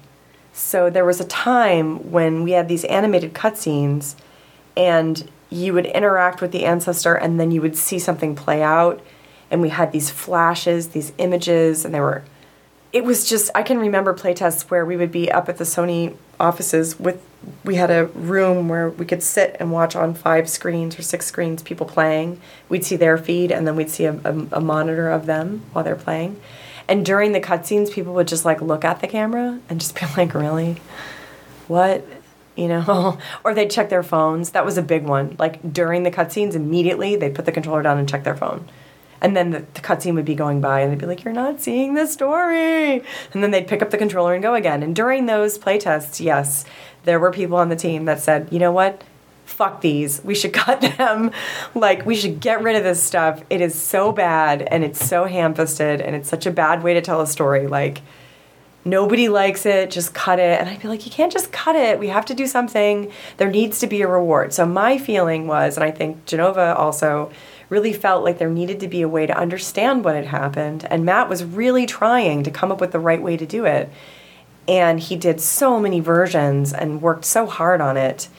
And it got to the point where it really did feel like, wow, we're just going to screw this up with a bad series of images or a bad story. And everybody was depressed. And Matt stayed one weekend and came up with this idea of making a scroll that you would see the scroll over time in these pictures. And then when that idea came in, then suddenly people started brainstorming like, oh, well, what if you can see the scroll over time? And then like at some point Chris had an idea where you could see the journey of the character as it went through the scroll. You could see the other person, and then, you know, we started batting that around, and then we had that meeting where we all went to lunch and everyone said what they thought, and then suddenly it worked. And it really was way late in the game. It was way late. It was like maybe 3 months before we shipped that we really knew it was working. It was so close to the edge. And even then, we were developing that story as you went. And when you get to the 5th level and you see the scroll all around you in the top of the temple, and you see each character going through, I don't think a lot of people really get that. I don't think that what they're doing is unlocking the whole story that they've had and then seeing it. But it creates this sense of imminent importance, that there's something coming after the door when you leave the temple and go out to the mountain. It's so different when you leave that orange, warm place and you go into the cold blue, and you've seen this lighting up and this huge ancestors appeared, and you get this really important sense of like, now this is a mission. You've got to do this important mission. It doesn't really matter if you understood all the glyphs that you found in the game and you understood the little narrative that's playing out on that sort of comic book scroll of the ancestors basically extracting too much value from their world and driving the world underground through this terrible sandstorm that came from war. You don't need to understand that. You can just get the sense that there's an ancient narrative that's trying to be pieced together, and that you will find out what it really means when you get to the end. Of course, then you get to the end and you find out that what it really means is that you made it to the end, that there is an end. And then on the other side, maybe everything's okay. Maybe you're forgiven. Maybe you get to heaven. Maybe you forgive yourself. You know, maybe you find your partner. Maybe you experience the dream of an alternate reality. Whatever it is that you see when you go through the light, that's you. It's your choice. And then you forget about the story of Journey and what it was and who it was, because it doesn't matter anymore. And the next time you go through, you're really on the path. I think the second time you play Journey is so awesome, because you have suddenly realized that it's a karmic cycle, and that you're being born again, and that the players are coming through again, and that everything is part of the cycle of just, it's a remembrance. It's like almost like it's a ritual of remembering what the world was and also being okay with it. You know, it's a cycle of growth and then death. It's a cycle of tragedy and forgiveness. And it can be whatever you want it to be. And that moment of just realizing, wow, I can go back through this whole world, knowing now where I'm really going. And then you just think, wouldn't it be so cool if in real life you could do that? Yeah. You know, it'd be so awesome. Like, please let reincarnation be true, and please let me come back in almost exactly the same way as I am now, so that I can truly appreciate my life and see that there is no point, that it's just a thing, that we're just moving, you know? When we were practicing talking about Journey with the press people at Sony before we first announced it at E3, the woman that we worked with, who was really great actually, was asking us over and over these questions about religion and did we believe in God and like was the game about Jesus and this kind of stuff. And I was like, what are you asking these questions for? And she's like, well, have you played your own game? She was like, it seems like it's about religion. And I was like, well, in a way it is, but it's more about spirituality. And really, no game journalist is going to ask us about that. Like, have you read modern game journalism? Like, we're not going to get these questions. Like, I wish we would. Yeah. But these are questions we would get on NPR. Like, we're not going to get these questions. And, you know, I was surprised, honestly. I was pleasantly surprised when the game came out. And, like, Keith at The Guardian and, you know, people at the New York Times and The Onion and stuff, they asked those questions. They did. And they wrote about the game that way. And that was really awesome to me. That, like, we did make something that made people think about this sort of spiritual questions, these deeper questions, philosophical questions, which for me have been a lifelong thing. Like, I mean, I wouldn't have become an AI person if I didn't want to know, why are we smart and how do we feel and like, what is a machine? Like, we made these things. Can they tell us stories? Can we make them smart? Like, how is it relevant that we've created these strange not people that we spend all of our time with? You know, I'm really, really fascinated by that. It's amazing. Like, how many people spend how many minutes every day now staring at their phone? Like, we are with the machine now so much. It's such a huge influence on us. And, like, I'm fascinated by those kinds of questions. And to be able to make a game that even sort of scratch the surface of this question of what is technological progress? Like, what is the future and what is the past? Like, are we really gonna get there? Are we getting to the place we want to get to, or are we getting to the place that the people in Journey got to? You know, it's a really strange time now. It's interesting to wonder, you know, and maybe we'll look back at Journey and say it's funny that we were making that game right when everyone was having this huge debate about global warming, and we were in the midst of coping with this newly sentient kind of machine stuff that we were building that was becoming self-driving cars and, you know, machines that didn't need us. Like, maybe we will look back at something like this and see it as a text, you know, on those issues. Or maybe people will just be like, no one plays video games anymore. Everyone's just in their headsets now. Yeah. Everyone's plugged into the Matrix. Or we'll all be dead. Yeah, or we'll be baked. That's right, we'll all be dust. Yeah, who knows? Keeping it light on the podcast. That's right. You're the lead on Luna? I'm the creative director on Luna, yeah. Yeah. And also the CEO of the company. It's hard. First of all, could you give our listeners the pitch of what Luna is? Oh, well, so I haven't talked much about Luna because, like Journey, it is a narrative game, and we kept it pretty quiet for a long time with Journey, and I think we'll do that with Luna. But the high-level story is that Luna is an interactive fable or fairy tale. It's a puzzle-based exploration game where you discover the pieces of a world, and then you build that world, and then you watch a series of things happen on the stage that you build. And the story starts with a bird and an owl and the moon. The bird is born and feels different from the other birds in the nest, and when it grows old enough to go off and make its own nest, it gets called away from that activity by an owl who is cooing at the moon, basically calling to the moon, in love with the moon. And the bird gets convinced by this love to swallow the last piece of the waning moon, and when that happens, there's a terrible storm which blows the bird off course into a place of not being, not remembering, and being lost. And so it's really a story about where the moon comes from. Why does the moon wax and wane in the sky? But it's also a story about transformation through mistakes.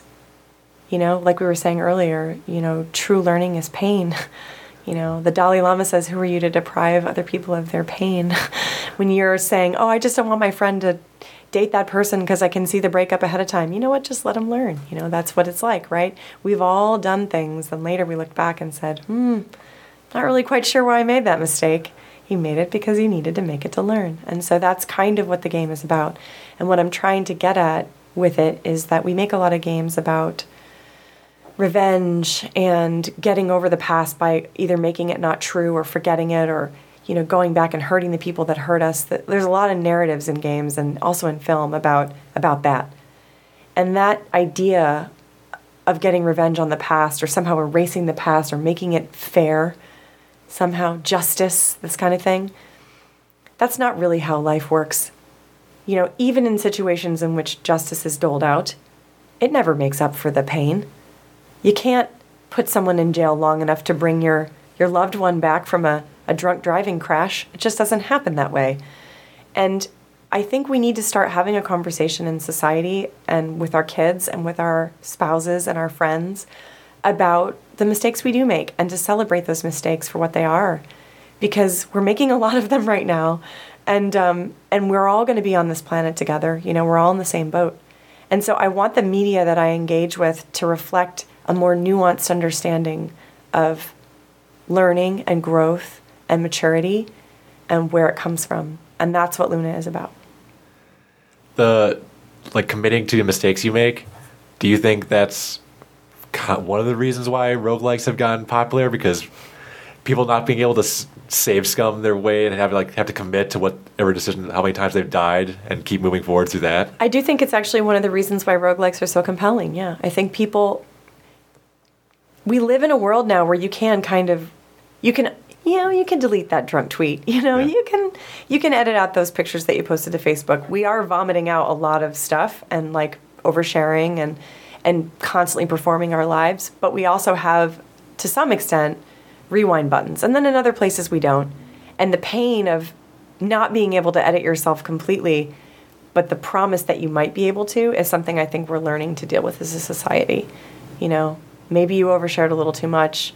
Maybe you said something that you really shouldn't have said, and now you're paying the price for it, and you're getting mobbed on Twitter, or somebody's decided that they're going to tell your boss about some photos you posted. You know, that's a reality that we live in now. And the idea of a system that you have to play just as it is, however punishing it is, and get better at, but won't be memorizable, I mean, that is life. Life is that way. You never know. I was driving here and I was thinking, you know, I love having a rental car in Los Angeles, but it would suck if I had an accident. And I just started thinking about like all the things that would happen if I got in an accident in my rental car. Because, you know, why not freak yourself out about something that is not happening? I don't know. I was just thinking like people in LA drive kind of crazy, and, you know, the odds are not low. And then I just started thinking like what a shit show it would be if I had to deal with that, you know? It'd be so crazy. But, you know, it's a possibility. And like I was saying earlier, you know, maybe because I am a producer and like a creative director, a designer, you know, a person who thinks about systems, all the things that I am, maybe I'm more predisposed to those kinds of thoughts. But I do think a lot about how coping with systems and the inevitability of chaos is actually, I mean, that's a challenge of life. That's what it means to be human. In this answer you just talked about with Luna, where you want a nuanced discussion about those topics. Why do you think those kinds of discussions aren't more prevalent in the industry? Because we do have very intelligent people who at least outwardly say that they're interested in such topics, but the end product doesn't always reflect that. That's true, yeah. I gave a talk at GDC last year, maybe, the year before. It was the year before, where they asked me to give a rant at the Indie Developers Rant session. And I'm not a ranter, in case you didn't guess. I'm not the kind of person that gets up there and is like, there's sexism, there's racism. Like, I'm mad about that stuff. I fucking hate it. But getting up on stage and being angry is just not my style. And so I started thinking, like, okay, what is the opposite of a rant that's actually really critical of our industry? And my talk is 5 minutes of me saying really slowly, why don't we make games about love and desire and lust and sex, intimacy, and empathy. Like, why are we not making games about those things? Because we're really good at making games about shooting people in the face. And we're super good at making games about getting revenge on some dude that raped your wife and killed your kids and took your dog and stuffed it down your kid's face, you know? We are so good at making these revenge narratives, this revenge porn, this justice porn, whatever you want to call it, like this feeling of like enacting your own power over a world that you have to set straight. Those are all the narratives that we're so good at telling. And it's not just games, it's television and film as well. You know, the narratives that are exposed in books tend to be a little bit less like that for some reason. I think we still have maintained in literature some independence from this sort of overarching theme of our time in terms of the philosophical, which is that we have the right to engage as we wish, you know, and it's our world and it's all for us, you know. But why aren't we making games about the thing that we all crave, which is to be loved and cared for and close with other people? Like, there are very few people on this planet who, for chemical reasons or whatever, don't desire that. But even they flourish when they can achieve it in the way that makes them most comfortable. Even the most sort of on the spectrum person who's really suffering because they have really, really strong autistic issues, when they are able to connect with other people, they flourish. It might not be the way that we connect, but it's a way of connecting, and you see it over and over in every story about that. Like, we need connection, and yet we're just not making games about it. It's like we're not confronting that issue. And my question to the audience was, why aren't you trying to talk about these things? Don't you want them? Don't you want to be loved and cuddled, and don't you want to touch someone? Don't you want to be touched? Don't we want romance? Don't we? I mean, we don't even do romance really right now in games. And that's just like, I'm talking, you know, girl meets girl. We don't even do that. There's like no romantic comedy game. No. And if you look at something like Gone Home, you know, which is girl meets girl, it's really, you know, it really is romance on some level. But the way we do it, you know, the way we achieve it is so often about playing on your fears and like making it a sad thing, making it a difficult thing. And like what I love about Luxurious Superbia and Gone Home is that they're trying to push us in that direction, you know, one step at a time. And so I think I had a long conversation with someone about this recently. Okay, if we wanted to make a game that was about sex, there was an app about sex, and it was just about, it's a gameful, playful way to get your partner to do more sexy stuff that you like. If we wanted to build that, how would we build it? And we started talking about it, brainstorming, having all these ideas. And it very rapidly becomes like, well, but what if somebody uses the app that's not 18, and then what if they take a picture, and then are you liable, and then what if this and this? And it really is because as a society, we are prudes. We are super prudish and super litigious, and we are not into those things. We'd rather have violent, angry things than sexy, lovey things. We would rather have calculating, strategic things than close, intimate things. And so I build close, intimate things and creative things that try to create connection, because I think those are things that we're not doing, but I'm doing it on the edge towards play, fun, rewarding creative experiences, collecting things. I still have to use those tools, because the further you move away from them, the closer you get into what we call art. And art is something that, hey, how can you convince a publisher that it would sell? You know, not like it's easy to convince a publisher to sell Luna or Wacom or anything like that. I'm not even saying that. We all have our struggles, and I am no different from anyone else. But when you push away towards that edge, I think you get away from what people know, and what we know is that we're comfortable being angry with each other. We're not comfortable being in love with each other. And it's also, as you've explained over this podcast, like, it's very hard to do it in a gameplay sense to try to explore those kinds of things. Well, how do you know? We haven't done it. When you were trying to explore empathy and emotion, like, you're just like, how can we make the player feel this way? And then all different ways you did that. Like, not a lot of companies have that kind of time or would just give up after. Well, that's what I'm saying. Like, I mean, do we not have that time? Like, okay, here's the deal. We're going to take, say, $120 million, and we're going to take 300 people. 200 of them are going to be in Europe, and then another 100 are going to be in China. We're going to build a huge open world filled with giant monsters that you kill. Okay. How much is that going to cost? Oh, it's like $120 million. Okay, how long is that going to take? Like 6 years. Okay, let's do that. And then we do that. Yeah. Now let's take those same people and break them up into 10 teams and then have them each work on something that is about connection or love or desire or honestly just sex. Like, let's do that.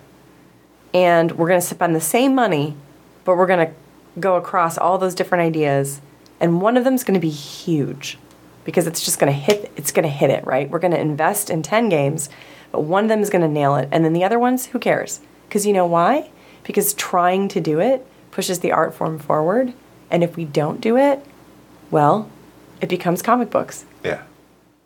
It becomes slash fiction. It becomes whatever it is. It becomes this very, very narrow thing that we're already making for people that we already know is buying it. And that's the death of a medium. You know, as an industry, it makes sense to make reasonable bets on a wide variety of things to discover the next thing that hasn't been discovered. The Sims is a perfect example. It wasn't that expensive to make, but it has made billions of dollars. It has made so much money. And everybody thought it was going to be a failure. Who wants to play a Dollhouse game? It should not have made money. It should not have made money. I'm sure there were people that said it would never make money. You know, I'm sure Minecraft is the same way. I'm sure people were like, yeah, no, it's kind of cool. I mean, I don't think that there were a lot of discussions about it that were similar because it wasn't trying to be built inside of a publisher ecosystem. But even like something like Katamari, like, I mean, why did people like that? It wasn't $1 billion business, you know. It's like, you know, it sold 1 million units, but it sold 1 million units with no marketing, and it didn't make any sense to most people. It was like badly translated and kind of buggy sometimes, but it was just so cool. 1 million of something is a lot. Yeah. You know, so I think the answer is, and from an industry perspective, is that it isn't something that we think we want to invest in as an industry. And so it's at the realm of art games, which means it's in certain budgets, it's in certain distribution channels, et cetera, et cetera, et cetera. But the larger answer, I think, is that it's not that it's hard to do, it's that it's hard to do it and be justified doing it with the money that you get. With storytelling, then, like, where do you see the industry moving forward? And where do you see it going forward realistically? Where do you want it to go? Well, I think this is really relevant to the thing I just said. So we have an opportunity right now because the barrier for entry is so low for making games for people to really explore that space as a hobby. And what I want to see is I want to see publishers and distributors taking up that mantle and taking games that are built out of love for the medium and pushing them forward a little bit, you know, just a little bit, not a lot. I'm not talking about even, you know, $20 million budgets. I'm talking $5 million budgets, $1 million budgets. I want to see publishers earmark a certain amount of money for what will make the medium healthy. It's kind of like if you raise cattle in a big, you know, cattle farm, spending a little money investigating the humane way to do it. Because in the long run, if you don't, and you end up where we are now, you realize that a lot of people don't want to eat that beef because you didn't do the work and somebody else did. Your business crumbles. And I think you can't expect the world to always want the giant open world with the monsters that you kill, like, or the, you know, 5 Marines going into this particular conflict and then killing everybody. Like, not everybody's always going to want that. Especially not every year. And certainly not forever, you know. If you look at the kinds of games we played 10 years ago, really a lot, like the games that were the most popular, it was racing games and sports games and platformers, right? Those were the big sellers. The Nintendos of the world were doing amazing, right? Everybody wanted to play Jak and Daxter, you know? It was okay to play games that were kind of kiddish and like fun, you know? And now we've moved into this place where everything has this kind of grim, you know, outcast sort of character that's really aggressive and looks like he might stab you or someone else. And that just, it's going to get dated. you know? So what I want us to just start, you know, investing in the future a little bit. Not a lot. I don't expect it to be like I'm a baller because I make games about love and emotion and connecting and processing trauma. Like that's not what I expect. But it would be really awesome if people stepped up. And I think there's a hole there. I think there's a vacuum there. Traditionally, it's always been very much the case that these games get made by individuals. And what you're seeing is crowdfunding stepping up. You're seeing, you know, Kickstarter and Fig happening now. And I think I would love for that to continue to become a way in which people can fund, and that the people with money can support those things. They can put a little bit of their own money into individual campaigns. Like, okay, I'm a big publisher. I'm going to set aside $30 million this year, and I'm going to use it to seed Kickstarters that I think are good. I'm just going to make that environment healthy, you know, because that seems like a good idea. We're going to pick the ones that are winning. Just go and say, hey, here's another $1 million. Publish it on our platform, or whatever it is. Here's another $500,000. Publish it on our platform. I think making those processes really concrete and engaging in them openly would be really awesome. What do you think is going to happen? I don't know what's going to happen. There's no way to know. And actually, you know, wishing for things is also stupid because you can't control the future. So what I'm trying to do is to be the kind of person that would get invested in by someone like that. I'm trying to be the change that I want to see because I don't know what's going to happen. You know, it's likely that Phenomena will never ship anything and will go out of business. And in a year from now, I'll be working at Google because it's really hard to make independent games and keep them funded and get them out the door. Like, it was hard on Journey. It's going to be hard on Luna. It'll be hard on everything that we make. That's what's likely because that's the percentages, you know. But do I know that's going to happen? No way, man. I mean, do I know that I'm going to succeed? No way. Do I know that the games are going to be great? No way. But I might as well try. You know, that's the goal, to just maintain. I was at the beach yesterday when I bought this painting. It says, "Don't fuck with me, I'm a goddess." From this guy. His art label is Funky Pussy, and he's like been on the beach forever. Like he's been there since well before I moved to Venice and moved away. And there's another guy down there who does surreal art. He's also been down there forever. And we were talking to him, and he said, you know, it's a struggle. And I said, yeah, is it? He said, yeah, you know what? He's like, I got to get up here. I got to be here at 4 a.m. to be at the spot because it's a public spot. I got to set up my booth here. And he's like, occasionally someone will show up on the beach, thinks they want my spot. They'll come an hour before me, and then I'll just come an hour before them, and then they'll come an hour before me. And he said at one point last year, there was somebody here who was sleeping overnight trying to keep my spot. Just kept showing up. You want to keep doing that? And I was like, wow, that's crazy. And he said, you know, you just got to enjoy it, man. It's like, it's a struggle, man. And he was like, you just have to enjoy the ride. You have to enjoy the process of trying to figure it out, you know?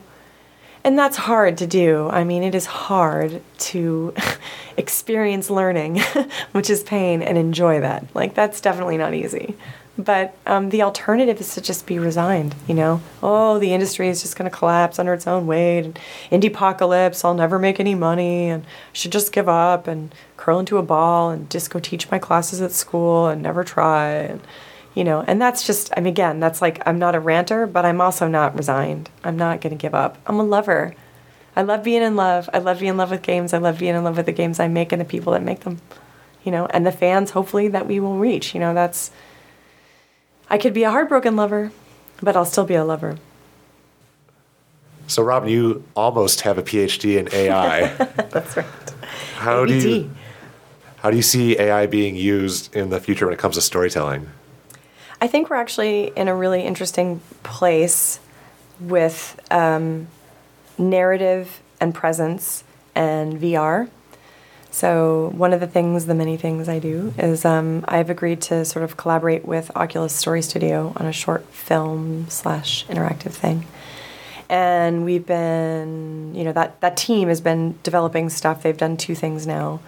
One is called Lost and the other is called Henry, and they're small, sort of short experiences for the VR headset.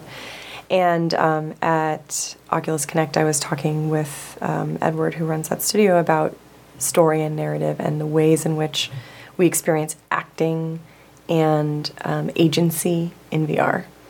And I think if you're familiar with Sleep No More, which was an interactive sort of Hamlet-esque narrative that took place in a giant building in New York City, I think it was in Manhattan. It's still going. Is it still going? Yeah. I went to see it 2 years ago now with a friend of mine, some friends of mine from Portland.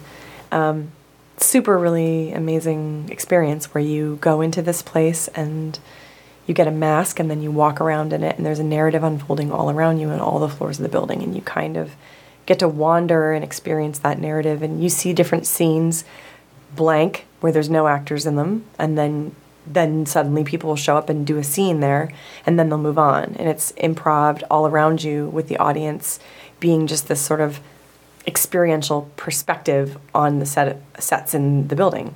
And I think it's a really cool idea to think about VR for that. What if you had an AI that was managing a story in that kind of a space and was putting things in and out in front of you, developing the narrative of the locations? So one of the many things that I am working on is a concept about, I'm trying to think of how to talk about it because it's like in the very beginning of my mind sort of as a story, but there's a thing that happens between people sometimes where they're so in love with each other that they destroy each other, or they're like so close that it's painful so they can't be near each other, It happens a lot when you're young and you don't know how to regulate your emotions, but it also happens like when people are married, they meet people outside of their marriage and then, they're in love, but they can't be, or cultures, like you're traveling and you meet someone on the trip. Maybe they're not even from the culture where you are, but you meet them and you travel alongside them and you fool around and it's great. But then at the end of the trip, it's like, it's not reality, right? I'm really obsessed with this idea that there's something like closeness that's so intense, whether it's a closeness between people or closeness between a person and an idea, like that you're discovering something, you're on the edge of discovering this huge secret, like maybe you're going to figure out like the one unified system for physics. And like as you get closer and closer to it, it just becomes this overwhelming responsibility that you couldn't even finish the work because it would just be too much. I think when you look at genius and people who are really, really almost like magician level genius, there's a lot of this. And it's really interesting to me to think about building a story that is procedural, the way that I wanted Journey to be, that has these composed worlds that you go through, but that is about this larger thing, and where the threads of that narrative are managed by the machine so that it's really like almost like an oracle. Yeah.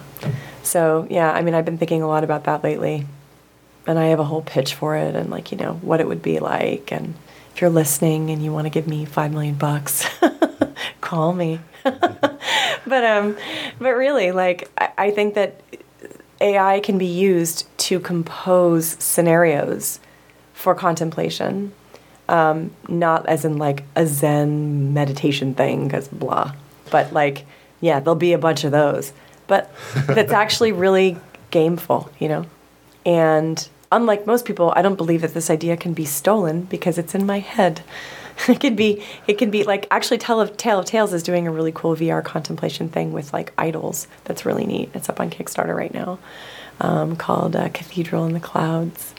And I love that idea. And it's sort of similar to some of the things I've been thinking about for creating procedural stories, but it's not the same, So I think that's where we can get something really interesting out of it, is where the AI and the presence connect. And you are, through your very actions, walking through the space or moving through the space or looking or whatever it is you're doing, you're creating a reality around yourself. I think that'd be really rad. I want to hear about Luna and how often like the business side of your job conflict with your creative side, since you came up with Luna's entire thing. Yeah. So I'm a long, slow simmer when it comes to ideas. So I started thinking about the ideas in Luna, years ago, and they've just been percolating up through my consciousness. And I actually wrote the narrative for Luna while I was on the road traveling around doing the award shows when Journey was in the awards circuit. So I wasn't working anymore. I had been at Glitch for a very short period of time, and then I moved on and was just kind of going around accepting awards and talking to people and stuff. And in that time, I was really trying to just cram data into my head that was similar to what I wanted to create. So I read through all of the Grimm's fairy tales and Hans Christian Andersen and the 1001 Nights and all these things. I meticulously noted in ancient, Swedish folktales or whatever, like the enemy, the crux of the story, the solution, the magical elements. Like I just made these tables and charts and like all this stuff. And then it just came to me in a dream. It was like it just appeared in my head one morning, and I woke up like I was at the BAFTAs in the UK, and I wrote down the whole story. Like, this is what it's going to be about. And now I don't have to worry about that. Like, it's just done.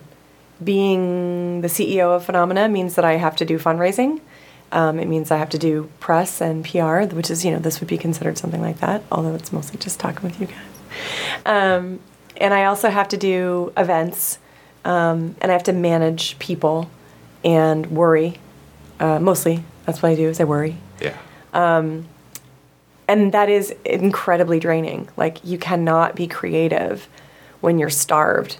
So what I like to do is I like to make white space for myself in my life by doing things like gardening and hiking. I just got a dog, which I can take for walks on the beach, I've been teaching in Santa Cruz, which has been incredibly fulfilling because it gives me permission to step away from all the problems in my life when it comes to worrying about the business and to focus on what design is and what I want to communicate in any design. And then almost always after teaching, I have inspiration.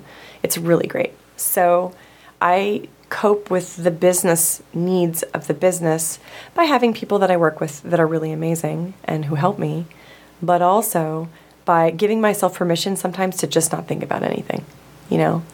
I definitely probably work more than most people, when it comes to just like the sheer number of emails I answer.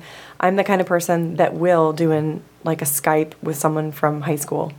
They'll write me and be like, I have a class project and I want to talk to you about your job. And I'm like, okay, young Latina girl, I'm going to spend a half an hour talking to you. And I do that. I'm getting to the point now where probably I should say no more often, but I always really struggle with that because I think that, giving back is important. And almost always, like even this trip, this was kind of a last minute trip. I wasn't really planning on coming down to IndieCade, and then I got asked to speak on this panel. Speaking on the panel, being here, talking to everybody has been so awesome. I always end up learning more about the games I'm making and what I want to do with the company, the more out there I am.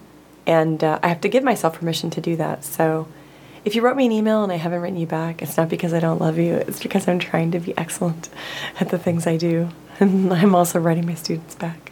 But, that's the way it is. I think it's about understanding what the commander's intent is, what needs to happen today. Would you prefer not to be the CEO when you're working on Luna? Yes, I would much prefer to have someone else be the CEO of Phenomena.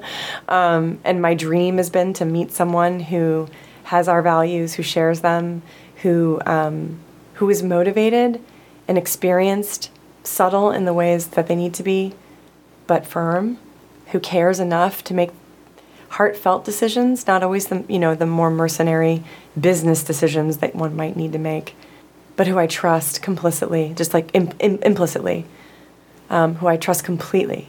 That person would be amazing for me because they would come in and do the things I do for the group of people that we work with out of love, totally and completely. And then I could just be a creative director. But, I think it's kind of a fantasy. I was just talking to someone about this today who was thinking about doing a startup, and they said the first hire they wanted to make was a biz dev person that would do all the work. And I was like, yeah, that doesn't happen. It just doesn't happen. Like, you can always have help, and there are a lot of people out there that will help you. But probably no one can do what you do the way you do it. And so you need to be either comfortable with having someone else do it the way they do it, or you have to do it yourself. And when I started my company, a lot of people told me that. Get ready to do a lot of not design. Get ready to do a lot of not thinking, because you're going to be hustling, you know. At the same time, like, the hustle is part of it, you know. I'm learning a lot. I'm a way better CEO this year than I was last year or the year before. I'm still probably totally shit at it. But I'm better. You're not out of business yet. I'm not out of business yet. Goddamn, knock on wood. Also related to this, now that you're in a more creative position, would you prefer to do that more and focus less on producing, or do you still have interest I in see that? them as the same. I mean, really, the honest answer is being the CEO of a company is being the designer and producer of the company. Being the creative director of the game in a small team like mine is being the designer and producer of the game. And you can't really separate design and production, in my opinion, when you're on a small team. In a larger team, you can. Like, if Phenomena was 100 people, then I would definitely say, yeah, I want to do design or production, but I don't want to do both. I definitely don't want to be doing business development while I also do those things. But on a tiny team, they are so closely related. A friend of mine just said to me that, like, on a small team, when you add a person, they become a gravity well. And it's so possible for the narrative of the company to kind of go into that gravity well in a way that you didn't expect. Every voice you add changes the flow of all the ideas, and the decision-making process is just impacted immensely by every voice that you add.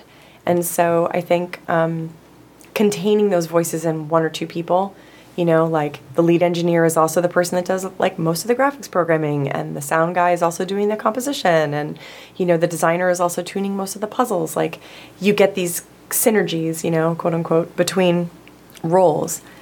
I don't know that I would ever want to just be a designer, because now I see how important it is, this vision holding. Would I want to go back to a place where I was just the EP of things? Yeah, I think I could do that. I mean, it'd be nice because I wouldn't have to worry about where the paychecks were coming from, and I could just focus on making everyone super effective. But I kind of see that as the super version of my job now. Like, I want to be the CEO of a successful game startup where I have an amazing team of people in the C-suite who are managing the business, who are bringing the questions to me that need to be asked, who are saying the things that they really want to say without fear of reprisal or failure. And I can give people the platform to succeed on. That's what I want. And, you know, I've thought about it. Like, how do you get that? Like, the one way you get it with a startup is you get it by basically making a game people like enough to keep going. But more than just keep going. Like, you make a game that's, like, you know, like Bastion, you know, it's successful, you know, or Transistor. Like, Amir Rao is the best CEO ever. He's really great. I think that that's great to do it that way. The other way is to get investment. You know, for somebody to come to Phenomena and say, we believe in your mission. We believe games should be diverse. We believe that games should represent the spectrum of experiences, and that we need to do creative research in this area, and we want your company to do it. And we're going to invest in that company. Not for, you know, 10x or 50x or 100x investment, but, you know, for 2x or 3x. We're going to make a sustainable, long-term investment in your company. Here's, you know, $10 million or whatever it is. And for that, we want 40% of your company or 20% of your company, or we just want you to succeed and we want to give it to you for free. I mean, that would never happen, but, you know, there are those dreams. There's those daydreams, you know, when you're walking your dog.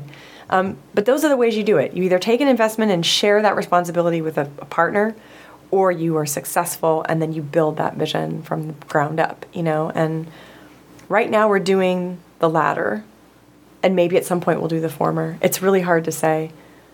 But I want to be the CEO of that company, you know? That's why I'm doing it. I want to get there. I do not want to be the CEO of a company that does a lot of for-hire work and is on a treadmill. And I do not want to be the CEO of a company that makes games with narratives that are recycled from all the other games we've ever made. That's a very good business, but it's not the business I want to be in. And on that note, I think we're going to ask our last question. Oh my gosh. Is it that time? Yeah. Through the magic of editing, this podcast has become 1 hour and 30 minutes long. Maybe. Or it might be over 2. I'm not going to say how long we are recording right now. What are you playing right now? And, like, what's inspiring you now? Doesn't have to be a current game, but yeah. So I've been playing a lot of board games with my students. I bought a Netrunner set, which I've been looking at kind of wistfully. I'm supposed to get some lessons next week. I I really, really have been looking at the board games in my collection that are touchstones for teaching. And so one of them is called Blueprints. It's a really small game where you build things with dice. Really, really fun. It's really easy to play once you get to know it, and it has a lot of nuances, and it's a really fun family game, but it can be played with people of all kinds of expertises. Love Letter, which is also really elegant, and Modern Art, which is a Knizia game where you create an economic system bidding for art. Those 3 games have been the most recent things that I've played. And Tichu, which is a Chinese card game, it's like kind of like a trick-taking game. I've been playing a lot of trick-taking games and looking at bet games and trick-taking games as part of my discussion with my students about games in which there's a shared consequence or shared information. And Set, which I think is one of the best shared information games of all time. Just really elegant, again, not that hard to pick up. Can be played with people from all walks of life and all ages, but it's just a really good game. So, digital games, I mean, I've been playing some of those games on my phone. The last game I played all the way through was Hohokam. What'd you think? I thought it was really beautiful. Spacey, like, you know, it's exploratory, it's open. It's the kind of game I think that should get made, just 'cause, you know. And I just think Ricky and Dick are great people. Yeah. I love Honey Slug. I just think that it's really great. I was really happy that they put it out on PlayStation Plus so more people would get to see it and just get exposed to games like that. Yeah, I think that it's important, again, to just continue to push the boundaries. Yeah. And of course, I mean, honestly, the games at Indiecade, I mean, they're all great, you know. So, you know, everything at Indiecade that was in the showcase this year, I think was a really amazing game. Akira actually did a really cool game, which is like a LARP about dealing with racial injustice. And I think that these kinds of games are really inspiring me. In fact, Experimental Gameplay Workshop will be coming up at GDC very soon, so we're going to start getting ready to put the call out in November, and then we'll be looking at all those games, hopefully, and a bunch of other ones to show at GDC in our 2 to 5 hour session, much like this podcast. Yeah. So yeah, if you have an experimental game out there and you think you'd be interested in submitting it, you know, go to experimentalgameplay.com and find it, or org actually. And find our call in November. Yeah. And then, where can people find you on the internet? www.phenomena.com. FUNOMENA. And on Twitter @Phenomena. And on YouTube, we have a YouTube channel where you can check out all of our videos, including interviews with me and Kata talking about Watam and some beautiful footage from our first teaser trailer for Luna. And also, feel free to let Robin know that you are willing to invest millions of dollars into Phenomena. That's right. Especially you female entrepreneurs out there. I want to make a really powerful, important game company that runs on woman power. We're going to be here for the start of that, thanks to this podcast. Yeah, right? I hope so. But I'm Nick Folkman. I'm on Twitter @TwinMade Films. And I'm Max. I'm Max Folkmax, and the podcast is Script Lockcast. And thank you so much, Robin. Thanks. I'm actually @Haneke, so that's what I should say on Twitter. That's me. We will put that in the show notes. All right. Thanks.